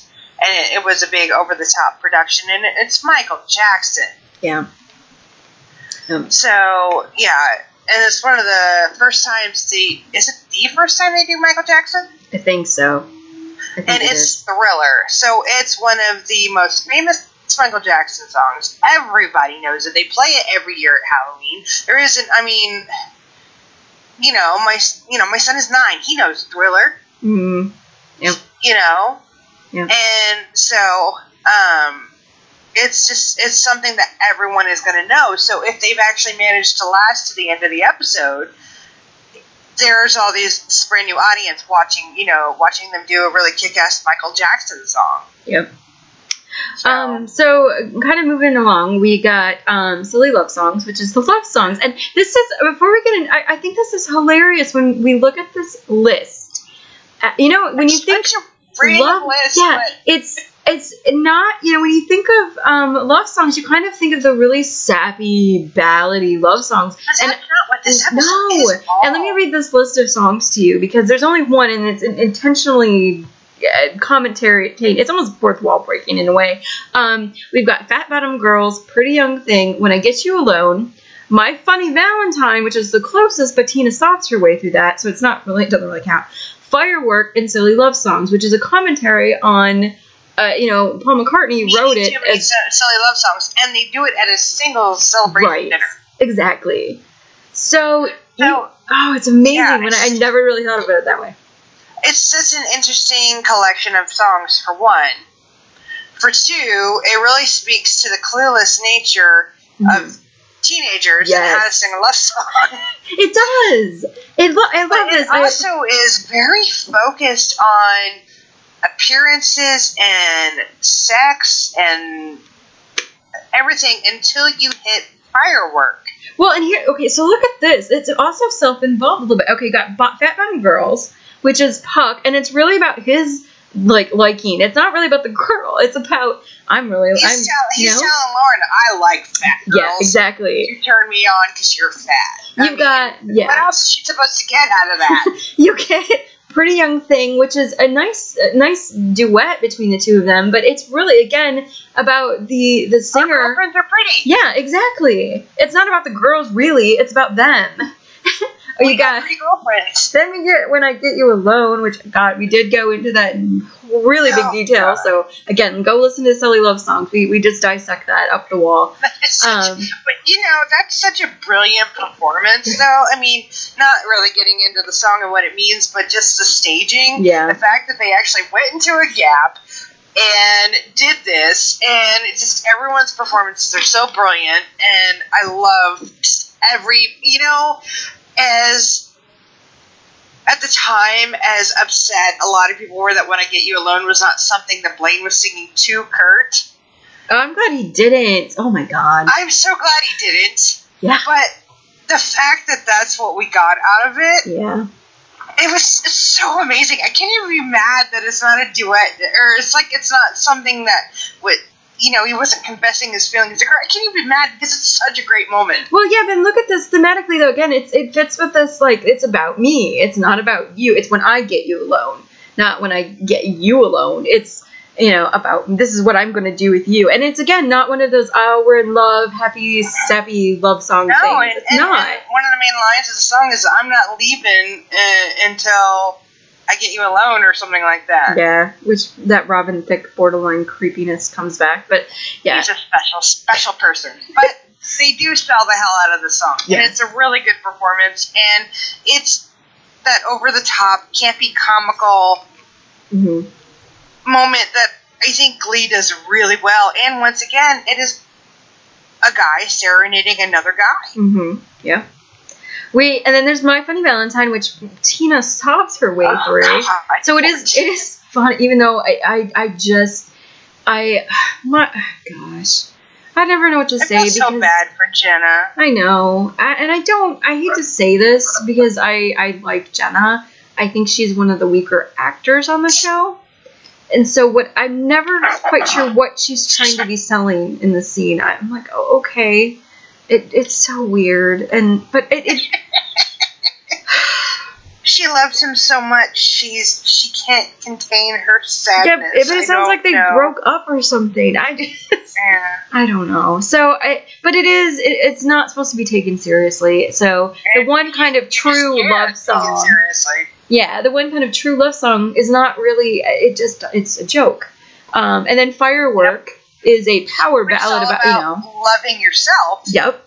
And I'm always a criticizer, not really criticizing, but I'm never a big fan of Rachel solos. But this one I do love. I really love this song. I do like Firework. I think she does well with this song. It's a good song for her voice, for a pop song. It's it's an up tempo.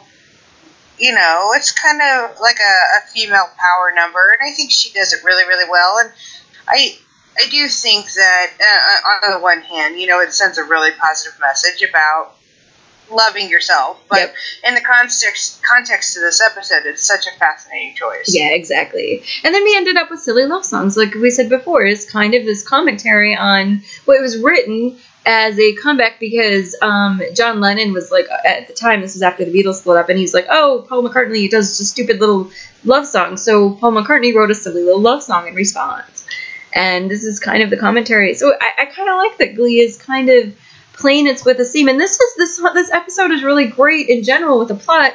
But I think taking these songs and kind of turning this theme on its head works in their favor. So instead of trying to shove like 20 Britney songs down our throat because we have to, they kind of get really creative with the theme. And then this is really the height of when Glee works, is this kind of thing. Yeah, this was the height of their heyday. I mean, this is when were having their highest ratings. This is when the music sales were going crazy, and and yet again they did another Beatles song. And this I will say, from here all the way through Born This Way, this is a great arc of television coming up here too, and this one kind of kicks it off. And it's good music, good song choices, good plot to back up the song choices, and it feels less like the music is shoehorned in here. Right. And there are quite a bit of songs, but again, and it's also, instead of having Rachel and Finn sing every song, we have 6 different songs by 6 different people. I mean, I guess Blaine gets 2, but we get different people singing these different songs, and it's different plot lines, and you're not feeling, overwhelmed by one person having all the story. Also, Will's not really in this episode very much, and I think that helps that might be why I like it. So then we get into Comeback, And this is the Bieber tribute episode, which doesn't have a lot of Bieber in it, thankfully. It really doesn't. I'm not even really sure. Well, I guess it is a Bieber tribute episode because they formed the Justin Bieber Experience. Exactly, but they only sing 2 songs from Justin Bieber, and it's at the beginning. And so going back to Sam, like we talked in the beginning, who doesn't really get his own identity. Finally gets a plot. And it's Justin Bieber. And it's Justin Bieber. It's like, did he piss off a writer that week? I think that they were trying to make Sam into something at this. They're like, we haven't done anything with Sam. What can we do with him? Because musically, he hasn't really gotten anything either. So they throw Justin Bieber, and it actually, I'll give it props. It does kind of work in this episode, but it still isn't Sam. I think it's still Sam being Justin Bieber. It's not really Sam. I don't. Well, and one of the interesting things about Sam as a person, though, is that he's. And this goes into, of course, a little bit of Cord, too, but it really comes up with him. He's an impressionist. Mm-hmm. He's impersonating Justin Bieber. Right. And that's really interesting because the first episode we get that's really his solo plot, that's not him having a relationship thing with Quinn or, anything else, and it's him impersonating somebody else for an hour. Mm-hmm. Yep. The other songs in this particular episode are a little bit of a hodgepodge. We get Take Me or Leave Me, which is Rachel and Mercedes, which is actually really well done. I think it's really good. It is really well done. And I love the thing I love about that is that it's like they really got mad and then they just got over it. Yep, exactly. And then we get This Little Light of Mine, which is, oh God, it's Will and Sue with the pediatric kids. Or with the I don't even know what that was trying to be or do. I don't know. We should really just let it be what it is. We'll not really comment and keep going. It's best to leave that. We'll just pretend it didn't happen. I Know What Boys Like, which is Lauren's one song. Oh my God. Okay. Undying Love for Ashley Fink. Undying Love for Lauren Zeitzies. She's not a singer. She's not. I think she does well with the attitude of it. But she's not a vocalist. She rocked it, but it's not a good song choice for anyone ever. Yeah, it's not really a good song. It's just props for rocking the hell out of it, but it's not a good thing for her. And you can tell they auto-tuned her a lot. Yeah, I hate to say it, because I do have a lot of respect for Ashley. I really like Lauren Zeitzies. It is one of the weakest songs of the season. Yes. Yeah. So, and then we get Sing, which is another Rachel Finn led. We haven't gotten one of these in a while, but it's a Rachel Finn led group number. It feels I actually like Sing as a song. Yeah. It just feels like every other Rachel Finn-led group song that they've ever done on the show. Yeah. I think that I like the song, but it doesn't really serve or deter. It doesn't really do anything for the story. It just sort of is. And they all dress like lumberjacks. Exactly. Oh, which is also a little weird. That's a lot of plaid. Yeah. This whole episode. The episode is weird to begin with. I don't think. Yeah. However, as we mentioned when we were talking special education, this episode was probably something to do with that. Yeah, so. I'm guessing this episode was rewritten completely from top to bottom, so I'll give it a little leeway on that. So. Like a smidge. Yep. Blame It on the Alcohol is next. We get, so we really need to... On the alcohol. This is such a bizarre mix of songs, too, if you think of it. It really is, but at least some of... They do have a little bit more of... there are really alcohol-related songs in this, but first of all, we have to talk about, because it's a recurring theme in the second half of the season, which really is a standout of some things that they did. It's the first original song with My Headband. And the funny thing... So, everybody wanted them to do original songs. Well, here's what they finally gave it. Yeah, well, here's what I want to say about the original songs. When they go for funny, they're amazing. And we'll talk more about this in a little bit when we get to original song. But when they do it seriously, they're awful. They're just... I will tell you that Loser Like Me grows on you after a while. Oh, okay, you know what? I do love Loser Like Me. But I'm thinking of Rachel's solo and the stuff we'll talk about at the end of the season with the Fincher duet. And then, I'm sorry, Marley fans, the songs that she writes are so... They're appropriate for a 15-year-old girl to write. We'll put it that way. Yeah. But when they do the funny ones, they are funny. In My Headband... They try... It's like the funny ones are so... I mean, they're funny. Like, I am dying laughing over here about her headband. Exactly. Well, and I think that's the thing. You get these comedy writers. I mean, these guys are comedy writers. They're not ballad writers. So I don't expect them. I don't know who actually wrote these songs. But the smaller ones, I'm guessing, are the actual writers writing them.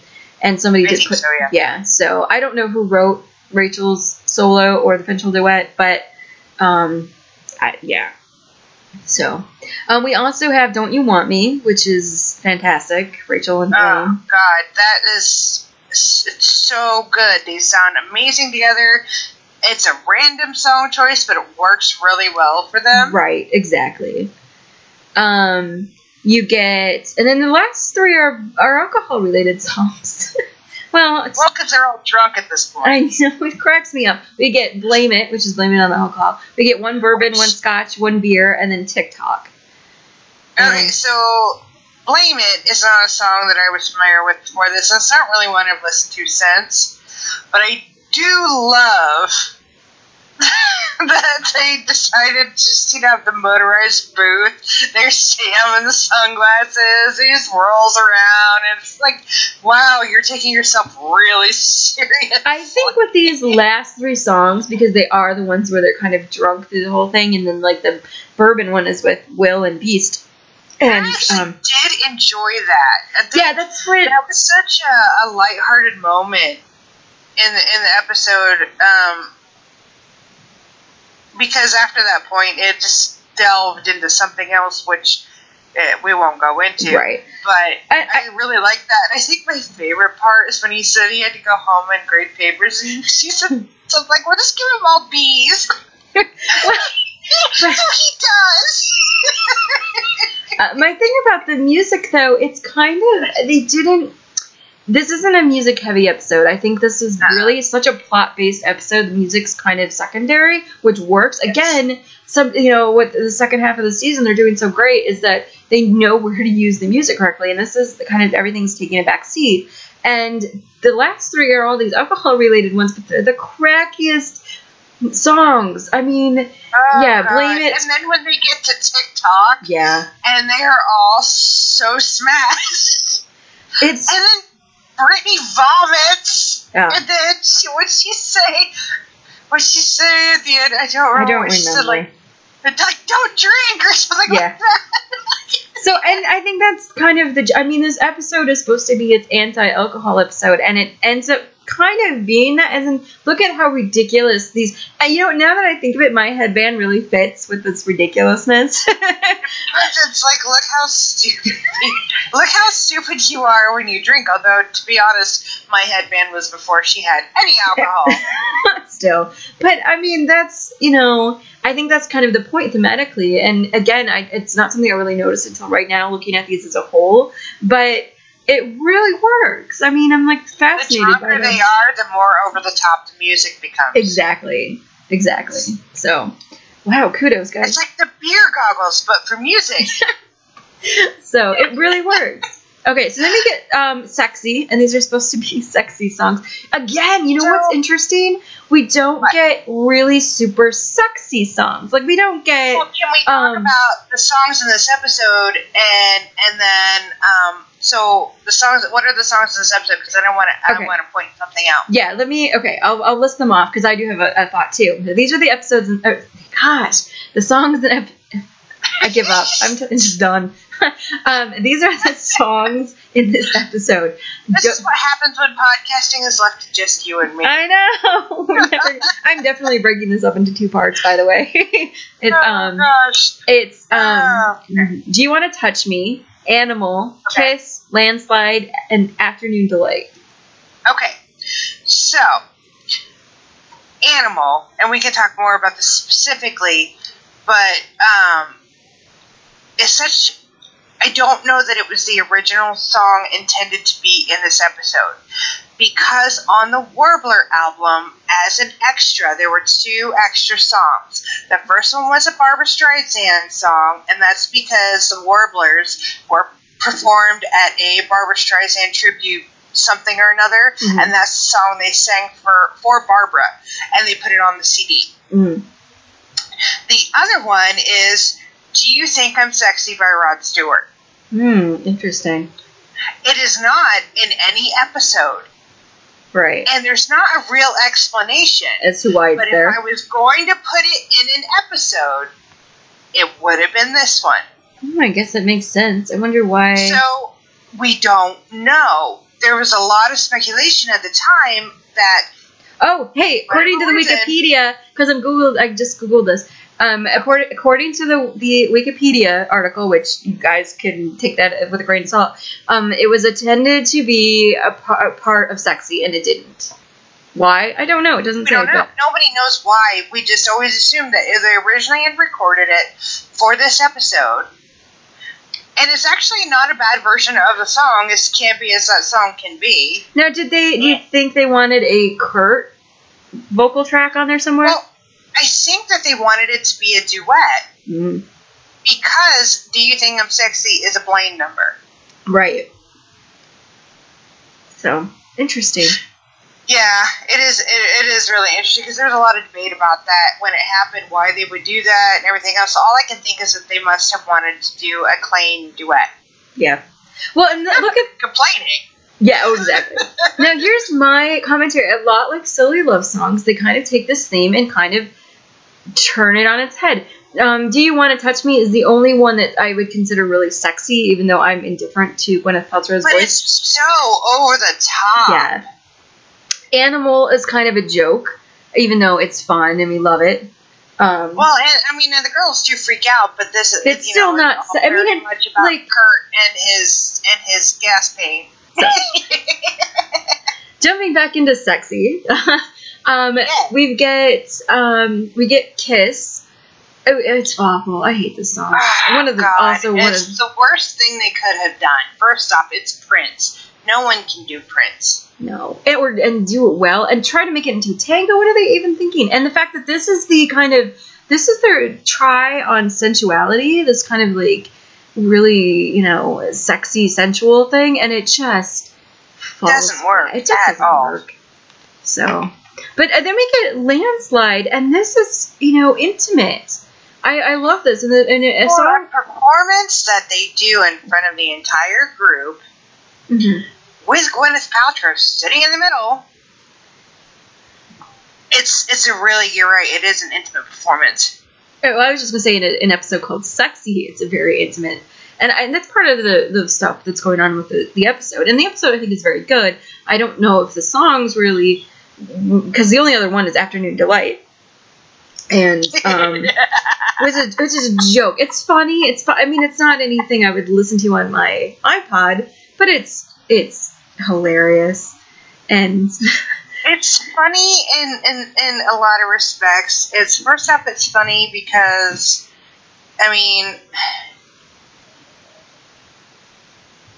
Emma thinks Afternoon Delight is a dessert. Yeah, she does. And it's a nice dessert too. Yummy. Oh yeah, if you guys haven't listened to the Sexy podcast, please do so, because we talk about sex. So and the ridiculousness of I do think we talk about this quite a bit too. Just go listen to it. We go in depth with it. But yeah, again, like Silly Love Songs, there's kind of a play. I don't know if it's as effective as Silly Love Songs. I don't think these songs hold up as well. But they're not bad, and I do think Landslide is it's probably the best performance out of the bunch. I know, Yeah. I love Animal, but it's Animal. But something that came to mind in this second arc, because in this first arc we talked a lot about tribute episodes and a lot about how at the beginning of the season they really wanted to like hear this new song that we're doing, and in the second set so far I've noticed it's a lot more plot driven. I mean, yes, we have our themes of silly love songs, of sexy, of alcohol, of whatever we're doing, but it's more plot focused, and I think that's another. Well, and I mean, aside from this episode, we haven't really had any guest stars in this second arc. Well, we have, Gwyneth Paltrow's back, but she's been there before. Yeah, exactly. Well, and John Stamos too is back, but that's. Oh well, yeah, but he's also been there before, so it's not like we're tuning in, because it's the big guest star of the week. No, they're recurring characters now. Yep, and we get another. Again, it's another Warbler songish, but it fits in rather well, and I think that's the one. Again, this arc, even though it extends a little bit into the third arc of the season, it handles this balance. They're not trying to push these huge songs. They're not trying to push these big tribute episodes. And I mean, they will a little bit with Born This Way, but it's still. We'll talk about Born This Way in a second. I think that it's hitting this gorgeous balance of song and plot. And even if every song isn't a hit, performance-wise, it's still doing a really good job connecting to the plot line. Story, yes. They do that well in the second set right here. Mm-hmm. Yep. Moving on to... Alright, this is the mega one. And original song. And this oh my gosh. breaks a lot of rules. I think, personally, when you stop this... This is the episode that I think has the most songs in it. And I would really, really usually think that competition songs are overstuffed, or competition episodes are overstuffed, and stuff with this many songs shouldn't work. This does, because the whole point is the original songs, and all of these songs kind of fitting in the storyline, and they fit so well that it is like what a musical really is. When you have, like, you go to the theater, you sit down, you've been watching a musical, it's all these songs, and the songs are playing through the storylines, and this is just amazing. You're right, because I think the best thing about it is it shouldn't work, but it does. Yep. And so we have the original songs, and plus we have Warbler numbers. Mm-hmm. And so there are 11 songs in this episode. Yep. And I wouldn't take any of them out. I might take out Candles, but I really wouldn't. Well, that's a whole other issue. At this point, they'll have listened to my Candles rants, and you'll understand why. But anyway, go ahead. So we open with. Well, we got Misery. The Warblers doing homework, and Blaine busting in and throwing a bunch of paper, and busting out Misery, which is absolutely awesome. Yep. It works so well for them. The choreography is great. Well, and they just do it so well. I'm going to interject all of these little... Okay, I'm going to kind of go through these and talk about the fact that each of these characters get these little moments. And this is so amazing to me when I'm looking at this list as a whole. You get Misery, which is really a Blaine thing. You get Blaine was a little bit of Klaine, because Blaine has just figured out that Kurt doesn't love... Kurt's not worshipping him anymore. No, but it is, but you'll see what I mean when I get to my point a little bit later. You get Only Child, which is Rachel, but Rachel also gets, she gets The Only Child, which is kind of this joke, but then she gets later on Get It Right, which is her song. Even if I don't like it, it's still a Rachel thing. You get Blackbird, which is Kurt, and we do. I'm kind of skimming over some of the Klaine stuff because we talk in depth about it in original song. So, but we get this gorgeous, gorgeous Kurt moment, which is also Klainish. We get Trouty Mouth, which is a Santana and Sam moment. Did you have a comment? I'm sorry. Oh no, you're fine. I just Trouty Mouth is one of those things that shouldn't work. Yeah. But it does. Yeah, I kind of feel that way. I know a lot of people don't like Big Ass Heart, and I get it. I kind of like it, even if it doesn't do anything different than Fat Bottom Girls. But Lauren likes it, and it's a Puck Lauren, which is a huge plot line at this point. We get Hell to the No, which is Mercedes, like anthem. Yep. I mean, all of these little character moments in here in this first half of this episode, and it's kind of awesome that you're touching on all of these little plot lines through song. And it's not, I mean, there really isn't a whole lot of plot in this episode, but it's kind of but I think that in like I said, like with special education, some of the reasons why the competition episodes work is because the plot is the song.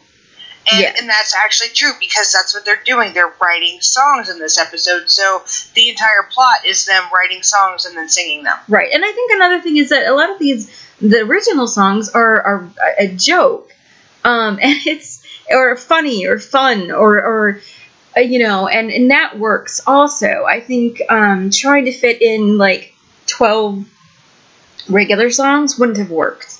No, I don't think it would have. No. So, and then we get into the competition half of it, and we have Jesus is my friend. Oh my gosh. Jesus is a friend of mine. Jesus is my friend. So, I can't even do this without laughing. I don't know if you've ever noticed, and I pointed this out because it cracks me up. They do an actual Star of David. Oh, yeah, I'm sure we all noticed. Kills me. Oh, it is a great, and it's like 10 seconds. 4 for you, Sue Sylvester, 4 for you. It is like 10 seconds.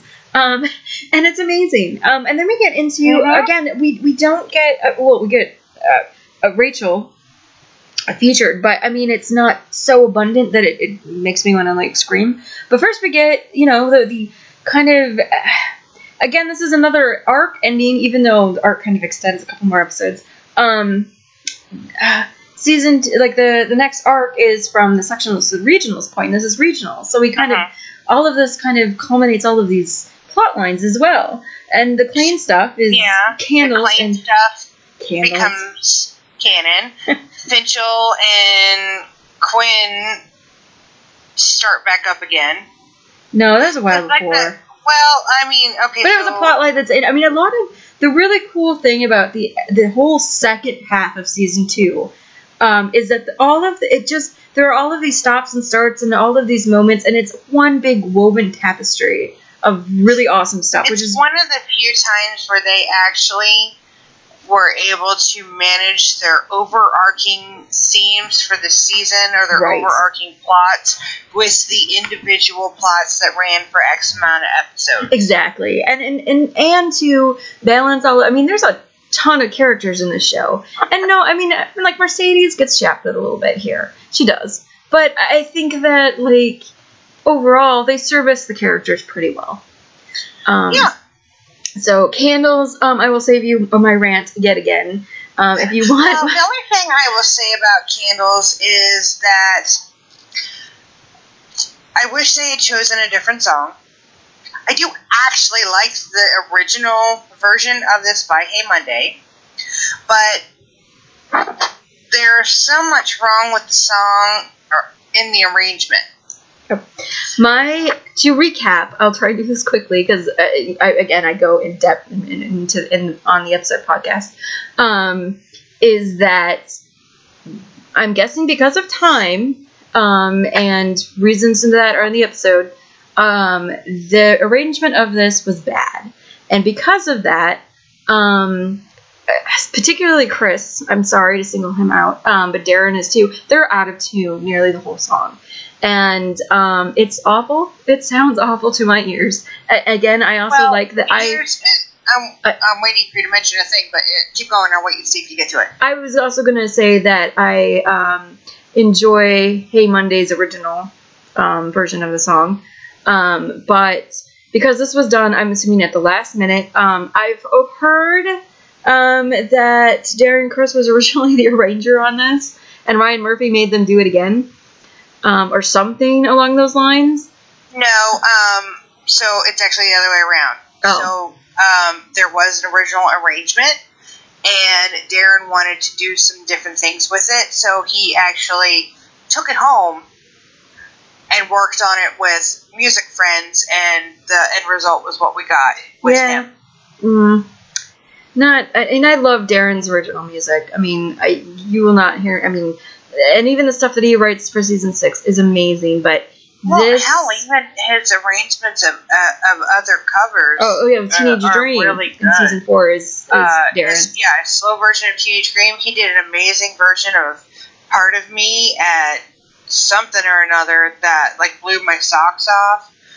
He even has an arrangement of Do You Think I'm Sexy that like makes the song sexy. See, and that's why I think this was a very rushed thing, and they didn't. A lot of times, Glee overdoes the use of autotune.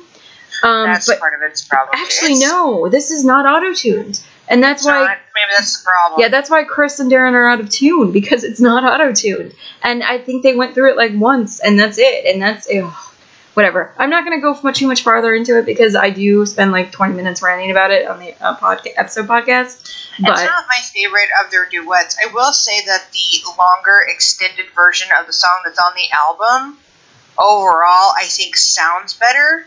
I will say that used in the episode is not the best edit. Yeah, no, I will say that the episode one is much worse than the actual like studio recording of it. Yeah. But it's still not great. It's still my least favorite Clean Duet. But anyway, getting on, because then you have Raise Your Glass, and that's amazing. And I love Raise Your Glass. It's an absolutely, like, all it is, it's just a feel-good dance number, and it's perfect. Get It Right, it's too long, really. It's just another racial sad song that doesn't... It's just boring. I'm sorry. It's just boring. And it goes on for 4 minutes. And you're just like, when does this song end? It's okay. I'm glad that you're always like, I hate this. And you're like, it's not that bad. I'm like, thank you. Yeah, okay, listen, you have to go really far out there for me to dislike something. And it, like, I mean, really dislike something. Now I kind of want to know what kind of things you really dislike. I absolutely hate Girls Just Want to Have Fun from season 3. Oh, yeah. Well, we'll talk about that in season 3. I can't listen to it. It's awful. Let me get awful. Loser Like Me. And here's my thing about Loser Like Me, is that it's really cheesy. It really sounds like some kind of Disney-esque thing, but it grows on you. I think it's so much fun. I love it. No, like, I hated it the first time. I was like, what the hell is this? Me too. I'm like, what Here we are, like, 4 years out, and I love it. Turn that thing on, and I am going to rock out in the most hysterical way, because, damn it, it's awesome. Yeah, but it's, as a song, the lyrics are awful. They're so bad. It's just so bad. But who cares? But who cares? It is a fun song. And I think some of that is because even though it's not lyrically, I mean, okay, it's not Friday. I love Friday, though. I do. I unironically love Friday. We'll get to Friday in a minute, because that's later on. But anyway. I know. It's not Friday. It's better than that. Lyrically speaking. Oh, lyrically speaking, yes, it is. Yes. But I think what really works for Loser Like Me is the music. It's real, it's poppy, it's upbeat, it's an empowering song overall, and I think that really works into the catchiness of it. Right. And I think it really encompasses, it's definitely not Don't Stop Believing, but it does compass kind of what Glee is, and it's really the anthem of season 2 in a way. I mean, I know a lot of people say Born This Way is, and it is, but another anthem that it really... I think you're right, because I think Loser Like Me is the anthem of season 2. The theme for regionals was Anthem. That's true. How do you remember that? Wow, that's pretty impressive. The shit that I remember versus the shit that I can't remember to save my life. Well, and okay, so here we go. We get we're getting into the third act of this season, which I don't think is as strong as the middle act, but it's still fantastic. It's got just some hit and misses. And it falls down right in the beginning, unfortunately. but there's some two really great pillars in this. But okay, True. so we get Night of Neglect, which is not a good thing to come back from after hiatus. You get, but here's my thing. I'm just gonna go on another rant here. Okay, let's talk about neglected artists. Okay, let's talk about Celine Dion, Adele, and Aretha Franklin. No. I'm like, come on. I don't know. Like, who picked the music for this episode? Who wrote this? Tina? That's my okay. So here's my okay. Here we go. So we get that. First of all, you get 3 songs that are actual like big artists. I thought this was whole point was to be neglected artists, which is a really interesting idea, and they don't do anything with it. So then they get I Follow Rivers, which Tina sings. Which is amazing. Jenna blew the hell out of that song, and she gets rushed off stage. Exactly. On top of that, I don't like that song. So I actually love I Follow Rivers. Oh, that's good. I'm glad somebody does, because I'm like, why is this thing playing? But no, that's good to have different opinions from other people. It's fantastic. And what is it? We're on like hour 3 of this. It's gonna start falling apart here at some point. We're just so done. No, I have so much more I have to say. I'm just saying. We're now at the point where we're okay with disagreeing with each other. But no, I mean, I really like it because I felt like it was a good song for Jenna. It's definitely in her wheelhouse. It's such a powerful, a really a kind of a gothy number for her, which she was all about at the time. It's very dark, and I really liked that. What I hate is this, and I know it's supposed to be a joke, but it just became almost irritating, this constant trend of her being interrupted mid-song. That I agree with. And whereas, I also like the fact that, Likey Lie is the artist, or Likey Lee? It's Likey Lee. Likey Lee? She is not someone that I only know of one other song of hers, and that's because it was on a Twilight soundtrack. Yeah. So it's like she's not necessarily neglected, but she's an artist we don't know very well. She's not really known and that's very great. Well. She's not a mainstream artist, that's for sure. She definitely, I would say, at least remotely fits the criteria. Yeah, exactly. It's the one that the rest of these don't. Nobody knows who she is. So why couldn't they do that? But then they make it a joke. Tina, you're right. It's a great fit for Tina, even if I don't personally like the actual song. It is great for Tina. She does do well singing it. So to have them basically laugh through it is frustrating. And oh gosh. So also we would get Jack Johnson. I like Jack Johnson. I've heard of him. I think he's I had not heard of him. Okay. I don't think before this. I have. I thought he was a little bit more well known, but maybe not. So he also kind of fits it, though. Mike isn't singing, but he's dancing. Again, it's fantastic. I like this, though. Yeah, this is amazing. It's an amazing Mike number. Like, there are a few gems in Night of Neglect, not really very much, but this is one of them. And so, yeah. So now to talk about the 3, oh God, it drives me up the wall.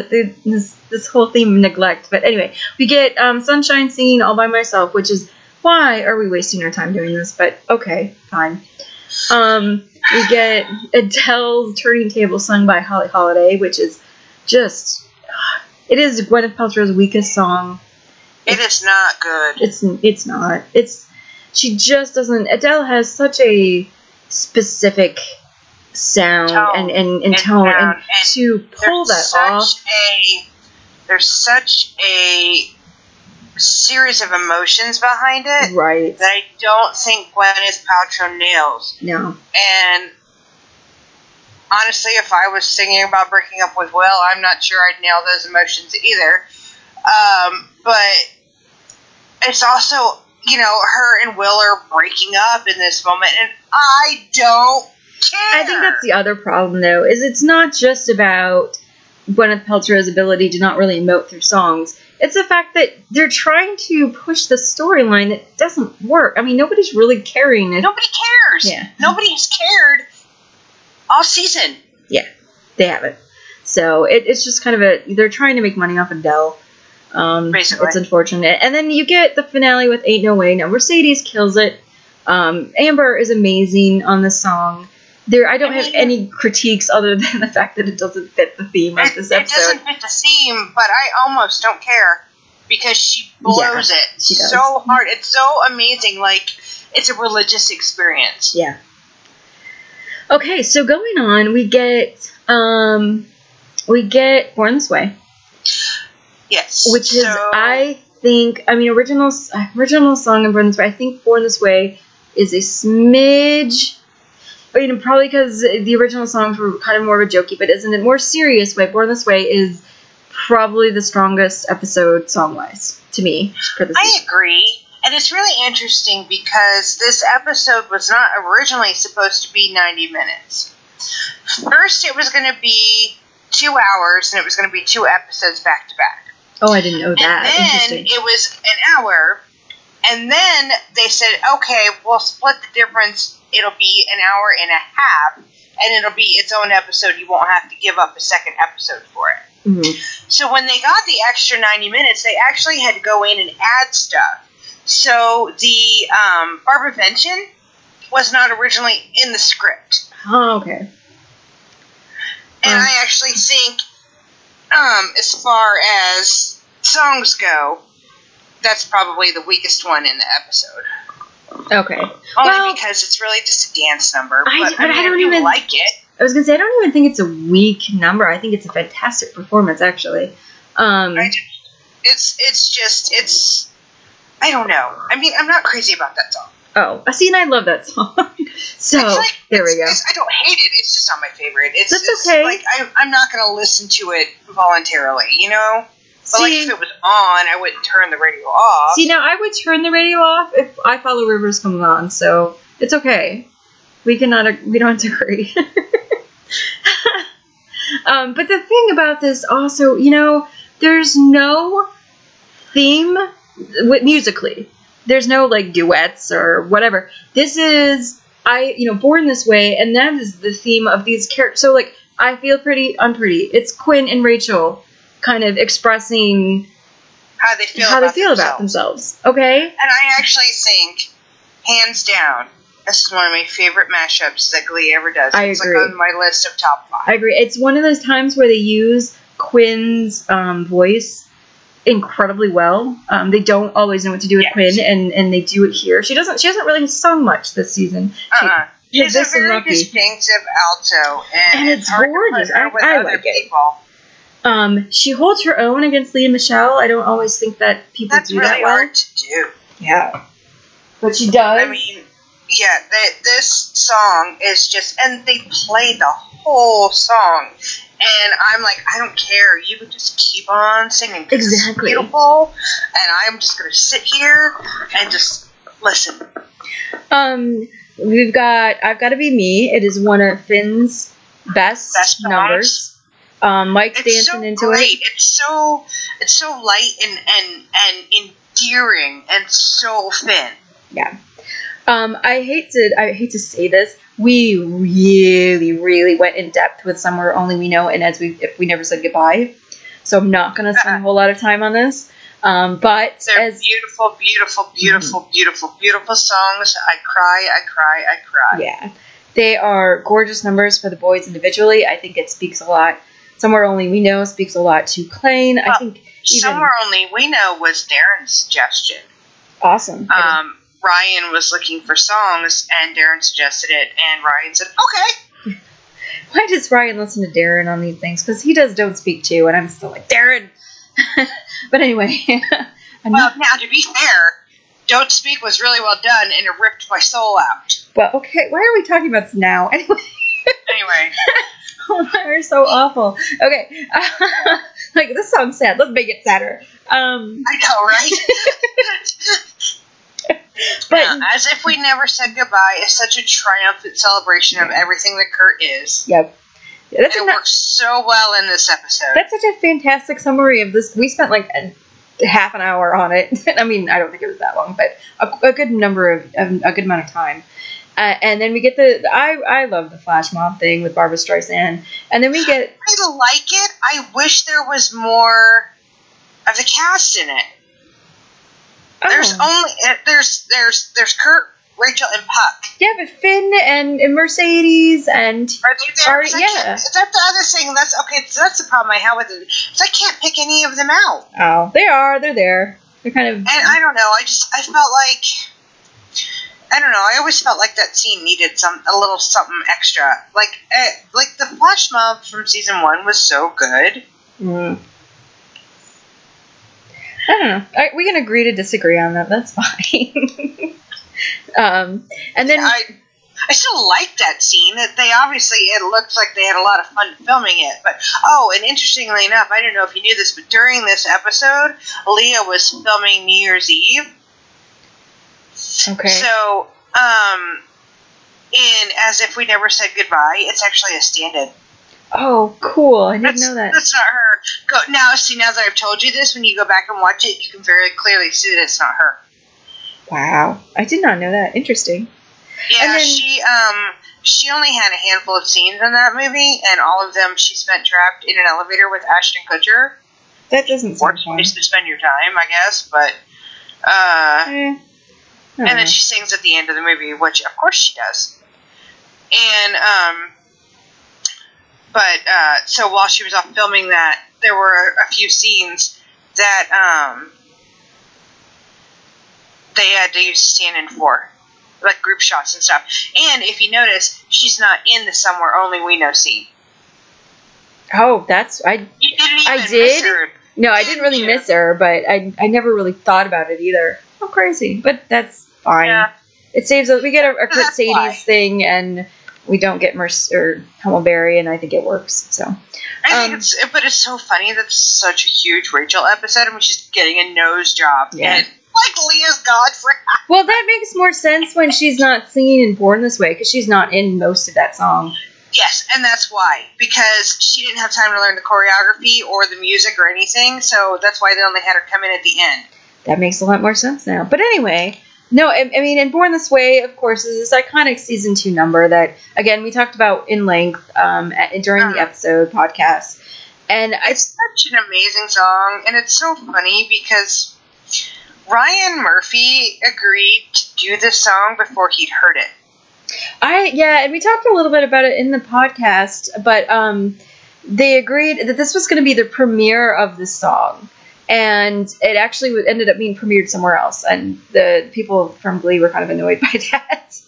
And it was, so they agreed to do it, and they announced it at Paley Fest. So this was like 2 months in advance, or 3 months in advance or something. They hadn't even heard it. They had no idea what it was going to be about. They were going to do a whole episode around this song. That's funny. I do remember the hype about it. But the thing about this, I mean, looking at these songs, and there is not... All of these songs, and let's exclude the flash mob thing because it's something kind of different anyway, but all of these songs kind of speak to the way, it's commentary on these characters. And you get... And I really think it's very much Glee what it does best. Yeah. At embracing yourself. Exactly. Well, and it's also, I'm like looking at this list, it's Rachel and Quinn and Finn and Kurt and Blaine, and then the group number. And really, you get the heart of the main characters here. You're getting musically focus on the strongest players. I think this... And I think even though the plot really supports the music in that way, and there's all this stuff going on in the background with Emma and her illness, and with just all of the characters and trying to figure themselves out and stuff. Yep, exactly. So great episode. Great musically, probably the strongest musically of this entire season. I'm sure, lots of people have said it lots of times, so we're just kind of being redundant at some point, but So, going on, We get our next tribute, which we haven't really had a tribute since the beginning of the season. No, not since Rocky Horror. Yeah, so we get rumors. I said this on the episode podcast. I'm going to restate it. I'm not a big Fleetwood Mac fan. I'm not either. Yeah, Having said that, yeah, this episode is fantastic. I guess I don't agree necessarily that it's fantastic, but I think the music is very well done overall. The music works in the context of the episode. Right. I think overall, as an episode, it works really well. It's one of their better theme episodes. Yes. And I think that they did a really good job with what they worked with. And, I mean, so we get... trying to think of what else. Yeah. The only thing I don't really like is the muckraker stuff. Oh, and I think that's kind of funny, but I mean, it is and it isn't, but it's not. I don't love it, but I do like that we get the fondue for two.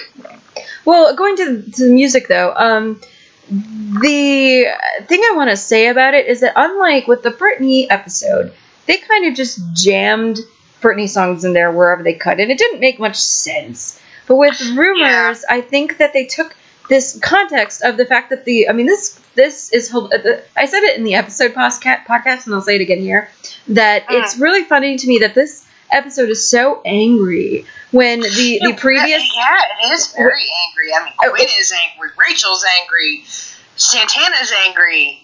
The previous episode is all about loving yourself and camaraderie and love and everything, and this episode is so angry. It's funny. Coming right after it, it doesn't thematically make as much sense. Such a strange juxtaposition putting them next to each other. However, these songs, because Fleetwood Mac, of course, they said in the episode, is all about kind of they were having a hard time and they just focused on the music. And the fact that they took that dynamic and put it into the episode and had these songs, which aren't necessarily songs that reflect on that, but it reflects the characters, in the story. I think it's again, they were doing really well. And there's a lot of songs. There's 1, 2, 3, 4, 5, 6, 7 songs in this. And it works. It does seem to work. I don't know if Rachel, I don't think April and Will really needed 2 duets, but... no. But I do like their songs. So what they have, is it? They have Dreams and Nice to Meet You. Have I Slept with You?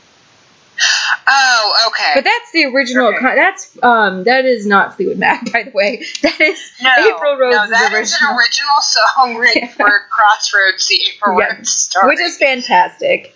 Yes. I guess originally that song was not supposed to be Nice to Meet You, Have I Slept with You. It was actually supposed to be It's 10 a.m. and I'm drunk. Oh yeah, but they didn't want to. And they changed it. Yeah. It's 10 a.m. and I'm drunk is also an original song. Equally as funny, and I actually think they should have used it instead, but whatever. Yeah.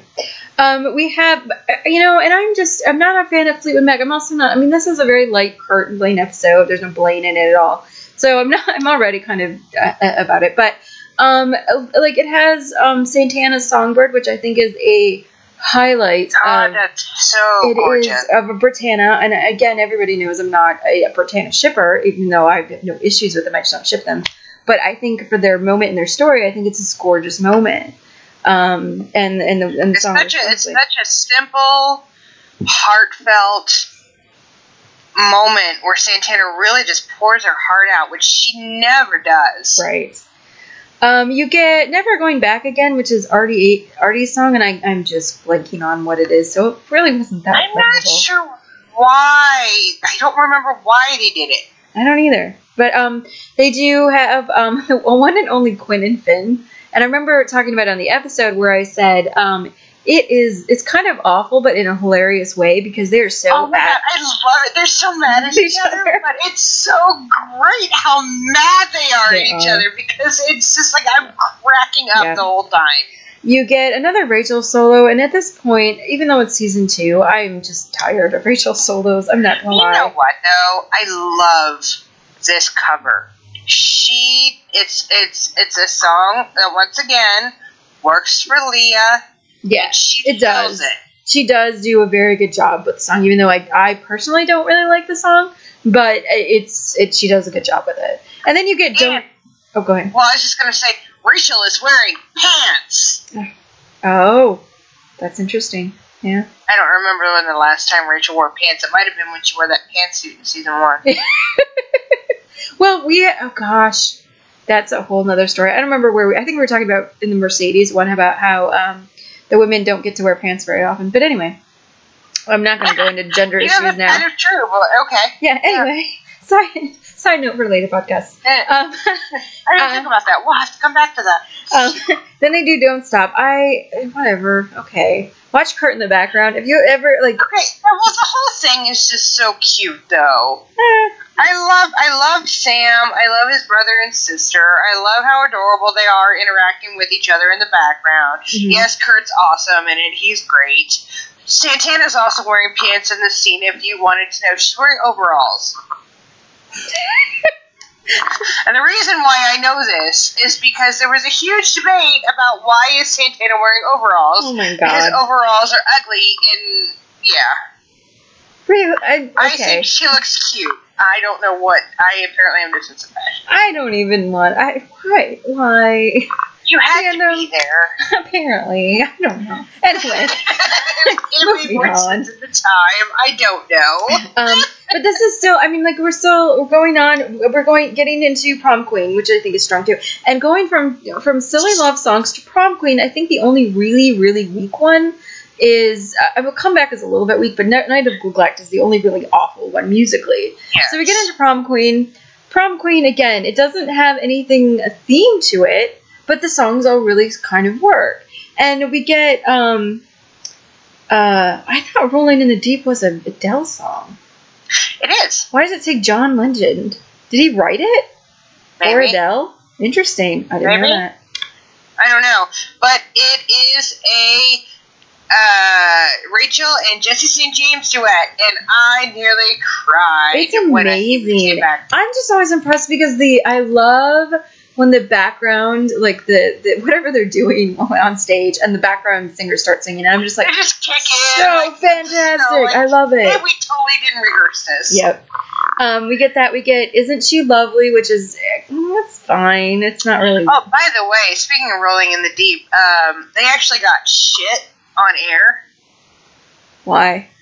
Because there's a line in the song about something about the shit that they're dealing with their shit or something like that, and it's one of Jesse's lyrics, and they totally didn't edit it out. He got shit on air on Glee in like an 8 o'clock time slot on Fox. Wow, I'll have to go back and listen to that because I think it's probably so inaudible because I didn't notice that. Yeah, I'm gonna have to. I'll look. I'm gonna Google the lyrics in a minute. I'll tell you what line it is. But it's one of Jesse's lines. So continue. She Lovely is nice. It's kind of forgettable, but it's cute in the moment. It's really pretty though. But I think my favorite part is that he's using it to ask Brittany to the prom, and there's Mercedes going, "Isn't this song about a baby?" Yeah. Yep. Which, though, if you think about it, speaks to the infantilization of Brittany that you're always complaining about. Yeah. Well, that's not me specifically, but. Yeah. I mean, I know that you have issues with it, so. And somebody else did too. Was that? Yeah, it was snarky, but that's it was okay. Snarky. She had a lot of issues with it. Yeah. I mean, we've talked about it before. Right, we've talked about it before. It's not an issue, and it's really interesting that they chose that song. It's so funny to me that I'm like a stickler and like, that was not me. I'm sorry. I wasn't like trying to be mean. Not me. I didn't say that. That was not me. I mean, I do have issues. I was there. But anyway, talking about, we get into, so, there's not really much before prom, which is fine. Then we get into the prom songs, and they genuinely work. Friday is, I love Friday. I hate the song. The song is awful. But the boys singing it is amazing. And I am going to plug, because this is going to air before the Glee Live one. We're going to talk about this on Glee Live podcast. And if there's one redeeming factor about Glee Live movie, is their rendition of Friday and the extras. Check it out. It is amazing. Yes. It's still not worth the $10 I spent on that DVD, but it's amazing. And here, it's good. It's enjoyable. I love it. It's kind of that boy bandy feel. They took what is arguably one of the worst songs ever And I gotta admit, I love Friday. It's awful, but I love it. See, and they couldn't do that with Gangnam Style, but that's a point. No. But they took what's arguably one of the worst songs ever in the history of music and actually made it something halfway decent. It did. It's you fun. can't do anything about the lyrics because there's just no helping that. But I enjoyed the shit out of the Glee cover. Oh, absolutely. That's what prom should be, too. I mean, oh, yes. It's a perfect song to sing at prom. It's over the top. It's cheesy. It's popular on the radio, and everyone will dance to it and then deny it later. Then we get Jar Hearts, which is, I like it, but it's Rachel whining about her problems. It furthers the Rachel Finn Quinn plot. It is what it is. It's a Rachel ballad. She kills it. Yeah. It's an angst fest. It is. What can you say other than it is what it is? Yeah. We get Blaine's I'm Not Gonna Teach Your Boyfriend How to Dance With You. Which is the most insane song choice ever. Yeah. But I love it. That's great. I don't like it, but that's okay. I actually heard, for the first time, I heard the original version of it, and I'm like, oh, wow, I really like this song. Yeah, the original, and nothing against Darren, nothing against Blaine. I think the original is a little better. Having said that, I really loved it. This is, when I was thinking about not changing the pronouns, this is one of the songs where they do not change the pronouns. So Blaine is the girl that you've been dreaming of ever since I was a little girl. It works. I know a lot of people love this song, so I'm not gonna say much about it or anything. But it's such a bizarre lyrically. This is such a weird episode because you have Friday, yeah, and then you have this one, and of course, while this song is going on, Jesse and Finn get into a huge fight. Exactly. It's so weird. It is kind of a really weird moment. Yeah, it really is. And then of course there's Blaine over there masturbating a microphone stand.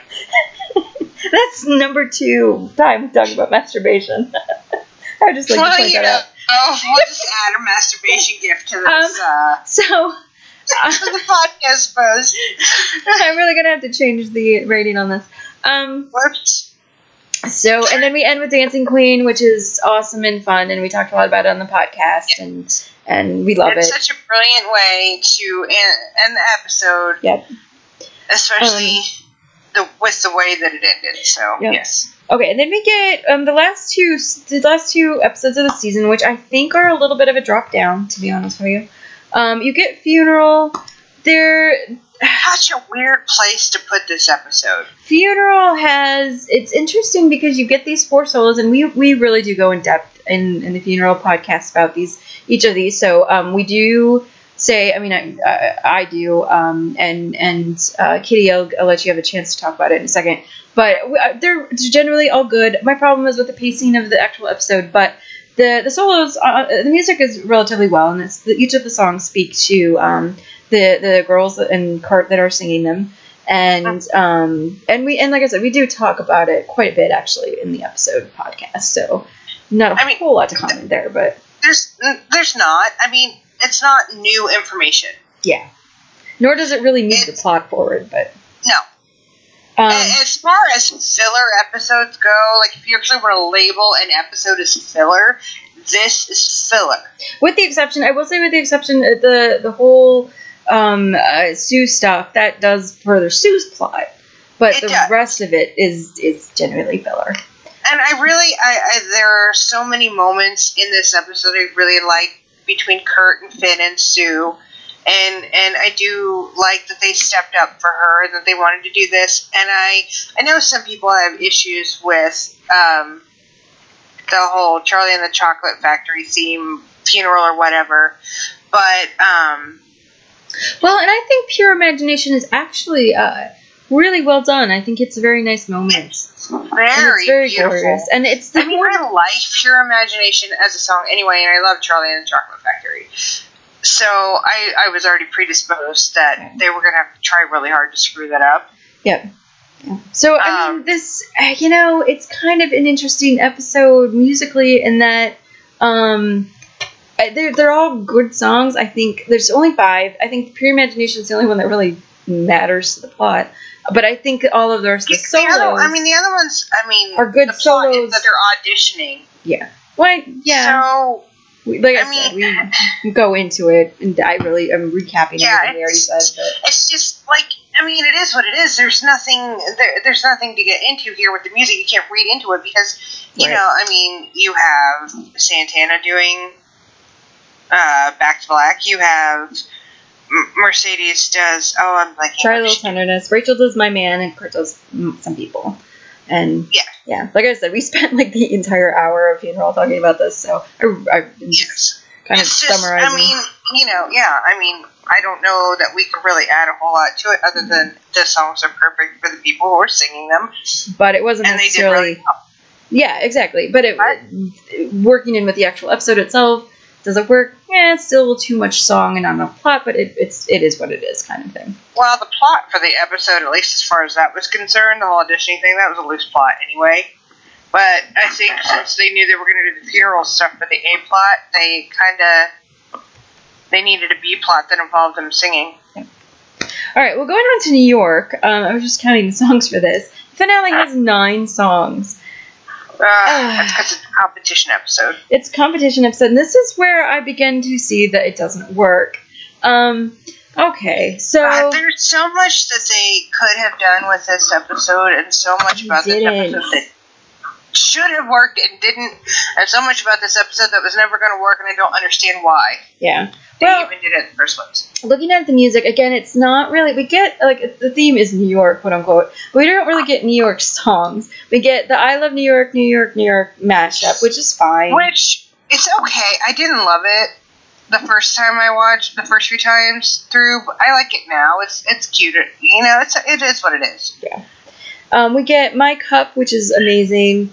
Okay, so let's talk about My Cup for a minute. Can I just tell you how much I love this stupid song? I know, it is amazing.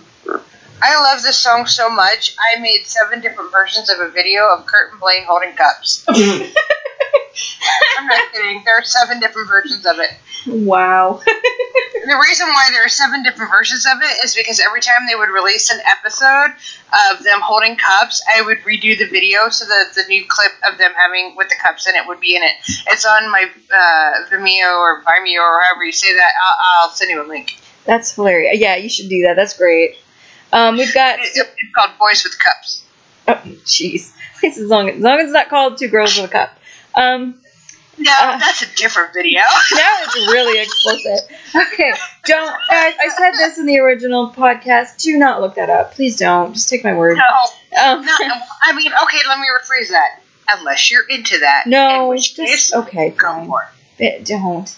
Anyway, we've got, Still Got Tonight, which is Will singing his April Rhodes thing. It's fine. So, Still Got Tonight, which I don't know if a lot of people know, that's actually off of Matthew Morrison's album. I'm surprised they let him do that, but anyway. I think they did it because the album was tanking. Yeah. And that didn't really help him out much. No, it's not really. It's kind of a forgettable song. I'm sorry, Maddie. I'm sorry. That album was kind of forgettable. It was. His second one was too. Just as a side note, we had it as an intro play. Second one? And the second one, where he actually has Gwyneth Paltrow on the tracks with him. Oh, that's right. I remember. It's all Broadway numbers. And it is the most... I feel so bad, because I actually don't think Matthew Morrison is a bad vocalist, but it is the blandest thing. It's like, he kind of half-hearted is like, okay, I'll sing these songs. There's just no emotion to it. By the way, the line from that Adele song was, go ahead and sell me out, I'll lay your shit bare. Interesting. But it says there's a clean version that says, I'll lay your ship with a P. Oh. I'm not sure which one he said now. I always thought he said shit. Interesting. I don't know. Guys, the world may never know. Anyway, so yeah, it's poor Matt Morrison and his forgettable song. There's Bellanota. Yeah, it's cute. I don't really care for the official date of this episode, but that's okay. For Good. We again talked about this in length about the Humbleberry stuff. But it's such a great number. Well, first off, they're on the Wicked set.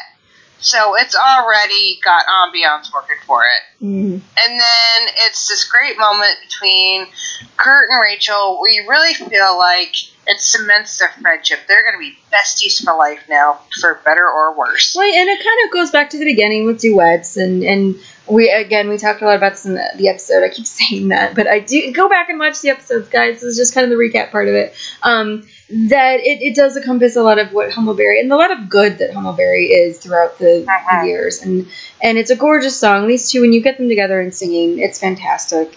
Magic happens when those two when they get a song, and it's such a good song for them. It really is like magic happens. We get As Long As You're There, which is an original composition written for Sunshine. And my issue kind of here is that she must have been contracted for 4 episodes. I don't really want to say shoehorn, but it feels like it. I get that there's kind of it's not a good song.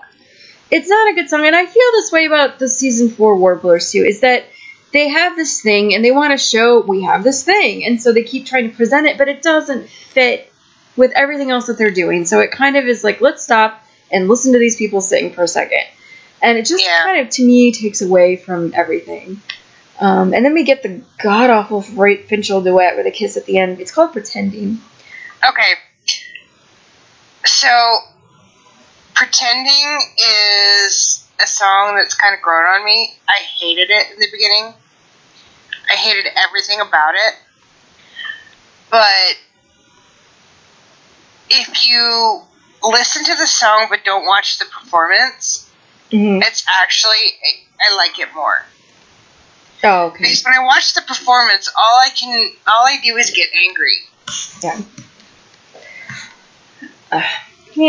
Maybe that's my issue with it. And then Light Up the World, it's kind of interesting as an ending number. I don't think it's such a bizarre, like... Why would you give Brittany the lead on that, but whatever. Yeah, well, that's one of the things. Okay, so this song, it's Artie, Brittany, Santana, and Rachel. Does Finn sing lead on this? According to this, Finn sings too, but... Okay, that's 5 people. That's a lot for one song, especially for Glee. I don't know if I necessarily agree. When it's done well, you can have like think about "Marry Me" back in FERT. You can that's true. Do a lot of things, but you just got my problem. And I said this on the episode podcast is that it doesn't highlight the best singers, and no. I mean there are some good singers on it, but it doesn't highlight the best ones, and it auto-tunes it so much that it doesn't even sound like real people singing. So, it's a nice song. It's grown on me, but it isn't something that I would end a season on. And I will tell you that my main focus for watching that song is just to watch Kurt in the background bobbing his head around. I know. He is really cute during this. But that's the thing. This one reason why, and I think ending it, we're going to talk a little bit about themes when people aren't tired of listening to us talk. We'll talk a little bit about the overall stuff with the music at the end, but to end it on this song, it feels so weak, and I get that they were trying to lose, and obviously this is like a song to lose on, quote unquote. But if you were going to lose, it would be with those two. It doesn't. Oh, we were talking so much about balance, and so much of this, especially the second half of season 2, has so much great balance between its story and its music, and this one. The balance is not bad or anything, but the music just doesn't really work. I don't think it's very strong finale music.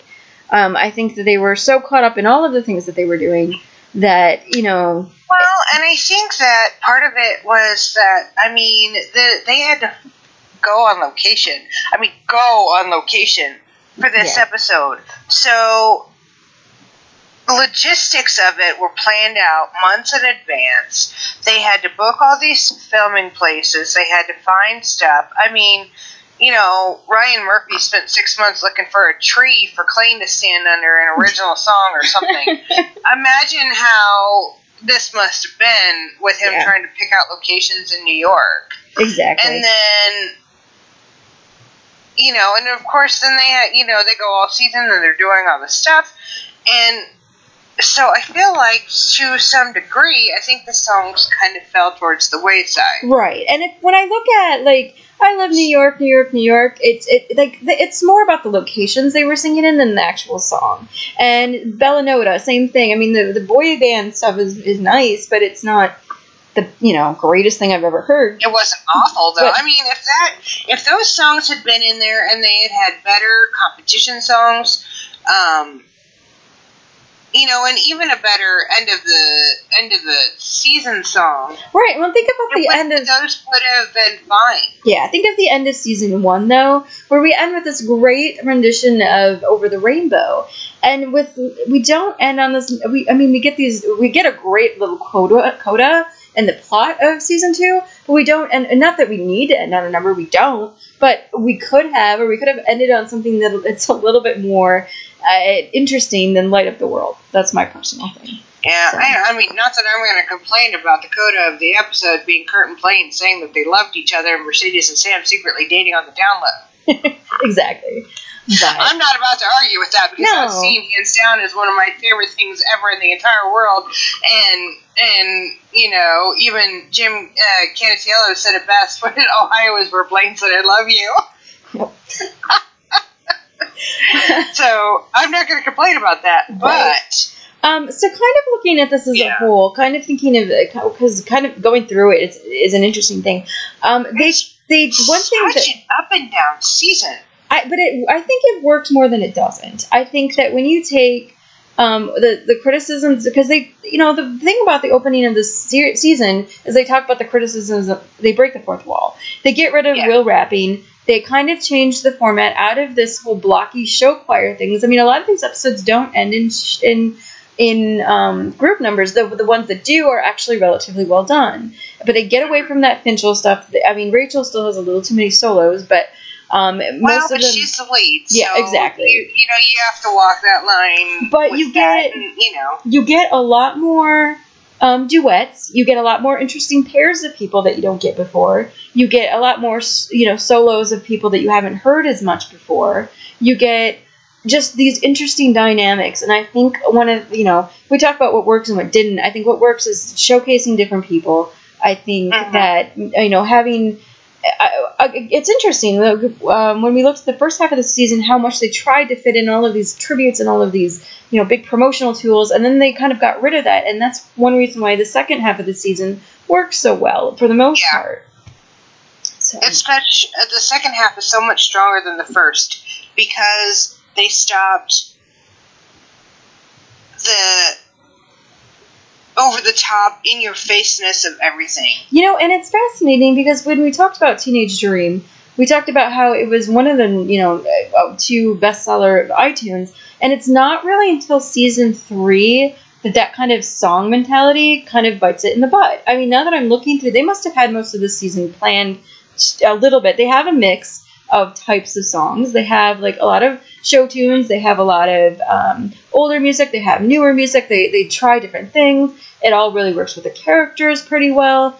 And they don't start trying to milk the music cow until season 3, I think, is when it starts to. Yeah.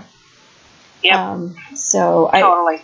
I think that's, and when we did the tournament for season 2, I got a lot of comments about a lot of these moments musically resonate with people. And I think that a lot of I have a personal lot of love for the later seasons too, but their music too. But this one has a lot of really great musical moments in it that we kind of went through. And there's not a whole lot, thinking of stuff that was just trash. There's not a lot there. There's not a lot of things that we're like, oh god, that was so bad, or oh my gosh, that why did they do that? Yeah, there's a lot of things that they could have done better. They could have done balance within the episodes a little bit better. They could have chosen a little bit better, with the characters. And again, the beginning is a lot rougher than everything else. But once they settle into it, it's really, really pretty good. And I think that, when we talked about the season retrospective, I think the music is the reason why this season works so well. Yeah.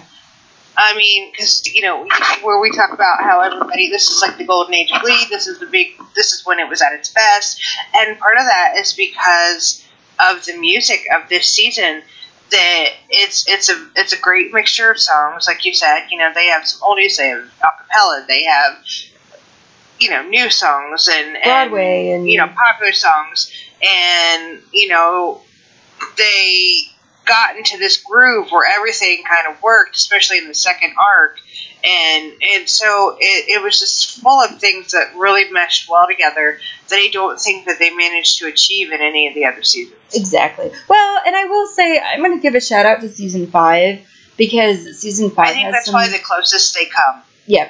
I don't think, where I like the season 5 music, probably maybe a smidge better than season 2 overall. I think that the way they use music in general, season 2 is probably, there's a reason it's considered kind of this golden age of Glee, and because they just hit so many things right, and so for so many episodes in a row, everything was just really amazing and really worked well, and really tight writing with the music, and really good. One thing I kind of, maybe wrapping it up a little bit, we were talking about Sam, and as we were going through, Sam doesn't really get an identity musically, the way that older characters did. I think, thinking about the older characters, I do think that they kind of just continue what we talked about in season 1. We just get more play on that, even though I think Quinn fared a little better, even if she didn't sing very much. I think that her song choices were much better in season 2 than season 1. But everybody else has kind of stayed the same or similar. I do want to talk about, we didn't really talk about Blaine, and it's interesting to me, he really only gets Warbler songs. I think the only one that's not is that prom song, and it's not really about him. So we don't get much of a Blaine identity outside of this Warbler acapella-ness, and that's fascinating because we don't get a lot of him as a character, even though a lot of these Warbler songs speak to him. I mean, I'm not saying that that's definitely not part of his character, but we don't get anything else from him until we get into season 3. So Can I get When I Get You Alone? That's still Warbler. About him. Well, yeah, but it's still Warbler. Well, the Warblers are performing with him, but it's not like a random song. He's actually they're not just singing it to sing it. No, he's actually planned the song out and is going to sing it. Right, and you can say the same thing about Somewhere Only We Know. But I still think that it's still part of this Warbler-ness that he doesn't really break away from until season 3. And whereas he doesn't really become he is obviously a character, and a lot of people pull a lot of things. And we talked extensively about Blaine the whole season. But it grows in seasons 3 and 4 and 5 and everything, and we get more of I think that the part of the problem with that in season 2, at least musically, is that Blaine didn't have a lot of a character identity in some ways, because we saw him through Kurt's eyes a lot. And it wasn't until, towards when they got together that we started actually seeing Blaine emerge. And I don't think that they had really figured out who he was musically yet. Yep. Or outside of the, not musically outside of this Warbler Prince, Disney-esque dreamboat boyish thing. Yeah. And it's interesting that season 3 kind of really breaks him out of that. So getting into the season 3 stuff is going to be kind of fun talking about Blaine. To talking about Kurt, he doesn't really get the group songs yet. They still don't know what to do, except for Born This Way. They still don't know what to do with him, and he's not really in the groups for the most part, including the Warblers. But this is the season of his strongest solos. I think so, yeah. It is. He gets so many amazing solos, and he gets so much of his story told through these solos. Through his music. And I know that Chris really wanted it to be that way, and I love that they were able to do that for him. Yep. And this is the season he won the Golden Globe, so. Yep. And I think more than any other character, his story arc throughout the It's probably season. the most cohesive. Well, I was going to say most connected to the music, and all of his songs connect to him as a person, and really when you add in, as we were talking about in the beginning, when you talk about the clean music of this particular song, you can put together this whole arc, and you can really sit and list out these songs, and you can see Kurt's arc, and you can see Klane's arc through there. You can't really, Blaine is a little bit, like we said, it's a little different, but It's a little harder, but yeah. I mean, it's still there a little bit. Yep. So it's kind of amazing to see how these journeys. Now, we're Cleanish specific podcast. I'm sure I'm not going to really sit and think about Finchel or Mercedes or whatnot right here, but I'm sure you can. I think that they were very aware of how they were using music at this point, more than just, again, throwing crap at a wall, what they do a little bit later. But I think it really works for the characters, and I think that's one reason why this is such a strong musical season. Yeah, and I think that it's just I don't know. I feel like maybe I might just be repeating everything you just said. Sorry, now I'm talking too much. I lost my train of thought. Okay. It's gone. Okay. Well, we can wrap it up kind of with let's do our favorite performance and least favorite performance of the season. If you can choose off the top of your head. Well, I mean, okay. Do you want performance or do you want song? Oh, okay. Go ahead and do both, just because I'm curious as to what you mean by that. Okay, so my favorite song would probably be Teenage Dream. Mm-hmm. Just because, duh. If I titled the special podcast, it would be Teenage Dream because duh. Because duh. That's fantastic. Anyway, go ahead. But performance-wise, it might be a tie between Thriller Has a Role and Born This Way. Because those were some amazing performances. Absolutely. Visually. Mine are a little different. I think, Teenage Dream is by far one of the most iconic things ever to be done. And I still watch it and I still feel things inside of me. Like, I get, little just chills. It's like giddiness and goosebumps and just every time the camera swoops in on Blaine's face and Kurt smiles and my stomach does a somersault. I mean, exactly. It's been 5 years. And you still feel something. That's a testament to the song. I still feel something. That is a testament of well written, well acted, well done television. But I think also my favorite of the season is As If We Never Said Goodbye. And that to me, such a good song. I think it's such a moment for Kurt, and it is my favorite Kurt solo, and just so much amazing. It's so joyful and, like I said earlier, triumphant. It's such a triumphant moment for him. It's this, I've been through all of this, and we've been through all of this, and you guys have been there, and you know what I've been through, and we're still here, and I'm so glad I'm alive to be here. And I just love that moment. Though I said this on I could cry. I said this on the other podcast. I cannot separate Somewhere Only We Know with As If We Never Said Goodbye. To me, those two connect because they are in the episode together, and on all of my playlists that are together. So to me, those two connect. It's kind of funny, but all right. So least favorite, which is hard. It really, there's not a whole lot of really bad stuff. There are seasons where they're bad songs. But this is a little harder because even the bad songs aren't that bad. Gosh. I kind of want to. I'm trying to remember what we were talking about because I'm like, oh, that's probably it. But the second to least favorite would be the Lauren song. I'm sorry, Lauren. Oh, I know you tried. That might be it. That one, or but there was another one that I was like, this is just maybe. Oh, you know what it was?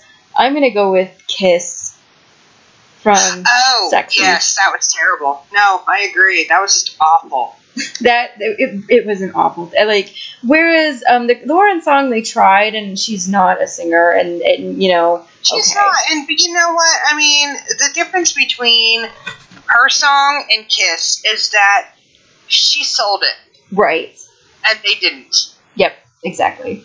So, and also, you know, kind of thinking about big themes as we wrap up here. The fact that they focus more on the kids than Will. I mean, Will didn't have a lot of songs in season 1, but they really. Oh, that's what it was. For worst performance, though, I will say straight up, because the song is actually good. And even the studio version that Glee did is good. But the worst performance is probably Touch It, Touch It, Touch It, Touch Me. For the creepy. God. Well, that's nightmare-inducing. For the creepy factor. But they didn't have a lot of Will in this. I mean, when she's laying on the desk and he's laying over her, and it just is so wrong. I mean, wrong. Yeah. I could go on for like an hour just about the wrong, just repeat wrong over and over and over again just to try and get my feelings about how wrong that is.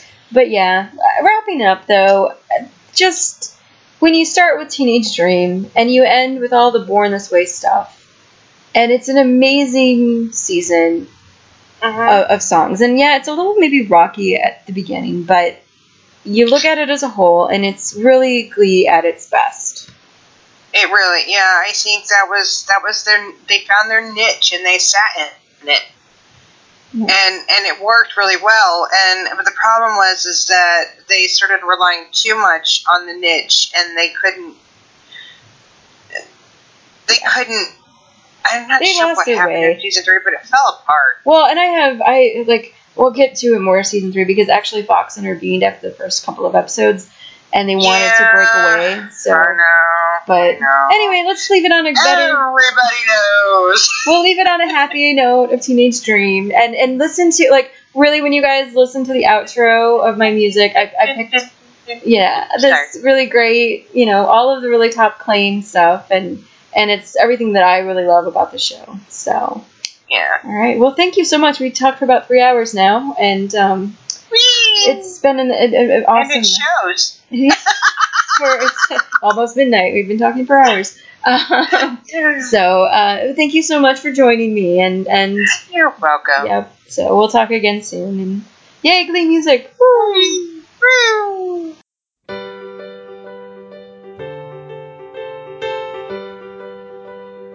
Dun dun dun dun dun dun dun dun dun dun dun dun dun dun dun. You make me feel like I'm living a teenage dream.